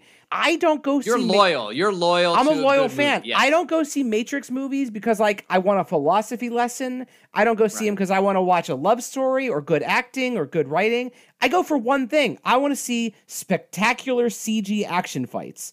That's what I'm there for. And that's what everyone liked about The Matrix 1. Given there's other cool shit in 1, but like I just genuinely cannot comprehend a world where you saw the car chase from part 2. And then even if everyone said part 3 is fucking dog shit, I would be like, I still gotta know. I gotta see it. I'm just an I gotta know guy. And you know what? That's why I'm probably broke, because I spent all my money on bad, shitty movies. Well, I think maybe for me at the time, and this is an unusual circumstance because in most cases I would go no matter what. Like, I fucking hate Avatar, and I'll see those fucking Avatar sequels. Exactly. Yeah! Exactly. We're going, man. Well, I'll definitely see them, even though like there's no reason on God's green earth why I should want to. I'll do it. Because it's James Cameron and it's sci-fi and We have to there's talk going to about be it. spectacle and people will want to talk about it. So yeah, I'll see it. It's just in this case, for whatever reason, my circumstances were just not conducive to it. Look, I'm not judging you because No, I like know. almost 50% of people, it would seem, did not go see this or more, right? That's where I'm just mind boggled. That just goes to show how many people didn't like Reloaded. Yeah. And I mean, for a long Yeah. time, that was the whole crux of the conversation was the Matrix sequels are bad. And that's still the prevailing Yeah. like Yeah, sensibility. didn't Tarantino say that he would have ranked Matrix as one of the his top movies of what he started rating movies since he had been making movies at one point, Mhm. and he says I would have rated Matrix the number 1 until they made the other 2, which ruined the mythology for me. I don't think that's fair, but whatever. You know, sure. I don't see how the sequels can ruin the original for you. I don't Yeah. understand that at all. I see how, not necessarily in this case, but I see how that can happen. But if the one is perfect, can't you just separate it from the others? Yeah, you could make your own head canon and just say this didn't happen. I've practically done that with the Star Wars prequels. Right. I pretty much don't accept it that's what Those happened. are just the gospels that were like written down wrong. Those weren't actually filmed Exactly. right. Those were filmed by somebody else. It's a big fan fiction thing that was like done. Like That's an excellent point, because it's like, you can say that, right? But at the end of the day, once upon a time, you believed that Han Solo and Princess Leia like fell in love and like the universe was saved. But now you live in a world where when you watch those movies, everything they didn't they're not actually gonna have make it. Yeah, didn't have a point. They actually get divorced. He has an asshole kid who fucking that's some murders true him. shit. right? That's some real life right there. And like all that shit they did to stop the Empire, they didn't actually, they just kind of like delayed shit. Hey man, what do you think happened to the 60s? We ended the Vietnam War and we're still Yeah. fucked. So it's just like that's true life, you know? I'm such a pessimist that I kind of love that. I'm like, yeah, Exactly. I love it. Exactly. You can never give up. It's always going to be fucked up. But honestly, though, I cannot think of a worse third movie. Maybe The Godfather Part 3, but I still think No, that's Godfather 3 is not that bad. way better than this. I'm trying to think of a third movie that's worse than this in a franchise that I do love. I think the worst is actually the third Pirates of the Caribbean movie. That's pretty bad. I agree with you. It's bad, and that happened around the same time. This was like the time of bad trilogy part 3s. Yeah, but did anyone really care about the third Pirates, though? Come on. Those are just dumb fun. Same situation where they shot 2 and 3 together. Right. Yeah. They released them shortly apart. They were like, Sure. this is a trilogy. I think it is a fair comparison. And like, I think there's a lot of cool to the Matrix 3, and like Pirates 3 is like a fucking mess. It has the same exact problems, really, if you think about it. It's like too much. Yep. Like in the second movie, it's like, cool, Davy Jones, that Right, character's right. cool. And then they just ruin him in the third Yep. movie. And there's way too much going on. Like the fights go on too long. Everything's too long. So it's a very similar film. What does everyone think of the fourth one? What are the expectations? I think the new Matrix is going to be enjoyable, but a letdown. It's just going to be a letdown. Like, I don't have high expectations, but I'm excited to see it. I think there's going to be one action scene in there that's going to be the scene I came for. Yeah. And everything else I think is going to, it's not going to be like 3. It's not going to be a train wreck. I just don't think it's going to do what it used to do, you know? I think it's gonna be my second favorite Matrix movie. I think it's gonna be so Really? fucking awesome. Yeah? It's gonna fucking kick ass. Wow, you have high expectations Yeah. for it then. I'm expecting it to be fucking awesome. I'd love to be there with you, but I just, after watching all the Wachowski Yeah. movies after this one, I can't possibly believe that's going to happen. That's the Maybe thing. it's just the wait. Who's directing it again? It's Lana. Lana might be the talented one, Maybe. the more talented one. Yeah, it comes down to which of the Wachowskis made that car chase, right? Exactly. Right. Exactly. Yeah. Which one listens to their editor, or which one Yep. let it get bloated? But I feel like more color, that's the way to go. And everything I've seen, I'm into. I'm here for it. So Well, I mean, I think the scene that you're talking about will probably be the train sequence from what I can tell Yeah. from the trailer. Like that to me seems to have the potential to be the show-stopping sequence. I realized that the Matrix kind of did it first, but like there's some shots in there like where people are like running up walls where it looks like so much like cribbing from Inception. Yep. That I'm like, I can't really give you this one, Lana. but they're all awesome. Just give me more of it. I don't care where it came Yeah. from. Just give me more. Like, Inception make it feels like cool. the movie Matrix Resurrections wanted to be. Sure. Right? Like that way, even though I don't love Inception, don't get me wrong, but it feels like that was like, oh, okay, now we're changing the game visually with some of the stuff we're doing. Like this is what you kind of imagine the Matrix where it would have gone. And so now it's actually going there, but unfortunately it feels like it's now following in the footsteps of Inception. So Right. I don't know I how much of a chance it really has to like blow you Right. away. You'll be like, I've seen that before, and it's been done practically. So yeah. Right. And they'll probably do it good and I'll still like it. I'm not saying like, oh, Right. so it's going to suck. I'm just saying, is it going to blow my mind? I don't know. I think it has a better chance of blowing my mind with just its ideas. So Yes. if it can throw some really cool ideas at me, it looks like it's a mellower movie. Yeah, more time spent in the Matrix, and yeah, I want it to be more about a Black Mirror type episode rather than like a bombastic movie. Yeah, I think it's going to be like that. And that may be a good thing. I don't know. I can't get my hopes up too high. my hopes are fucking sky high, man. I'm like ready. It's so weird because Chris, you hate the last two Matrix movies. And you hate everything they've done since. Yes, they're gonna get it right. They're gonna get it right. Why would you ever expect this one to deliver what you're hoping Because for? I believe in Lana. I believe, just like Morpheus says. I'm believing. I also believe in Avatar too, so that should tell you a lot too. Yeah, that you're completely insane. That's what it tells me. I feel like after the Matrix 3, every time the Wachowskis make a movie or have made a movie, I go to the theater and I'm like, blow me away. Do it. Let's do it. Nope. And every single time I walk out and I'm like, man, that was disappointing. And so like after like 3 or 4 times, now I'm like, I got to go in expecting for it to fizzle. But that puts me in the better position because my expectations are kind of down here. And if if it's even pretty good, I'm going to be happy. But Chris, I feel like you're going to be let down, man. I feel like you're going to be let down. Your expectations are too high, Chris. It's gonna be life changing, man. It's gonna be so awesome.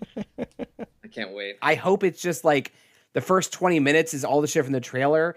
And then Neo goes, remember that time when the squids attacked Zion? And then they literally just replay the whole fucking sequence. That would be pretty funny.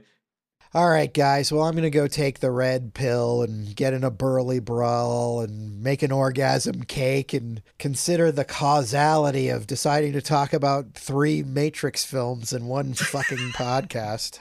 I'm gonna have an orgasm cake and eat it too. I'll take a bite of that too.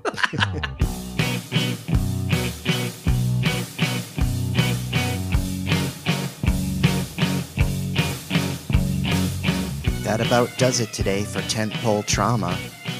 If you like what you heard, check out our social media presence on Instagram, Facebook, and Twitter. Just look for Tentpole Trauma. That was easy, wasn't it? If you like us, hit subscribe and leave us a sterling review on iTunes, if you dare. If you really like us, head over to patreon.com and get involved in one of our fabulous tiers. You'll be glad you did. Want to communicate with Tentpole Trauma? send an email to tentpoletrauma@gmail.com. We'd love to hear from you. And who knows, one day you may even get your email read on one of our shows. Well, thanks for listening, and we'll see you real soon.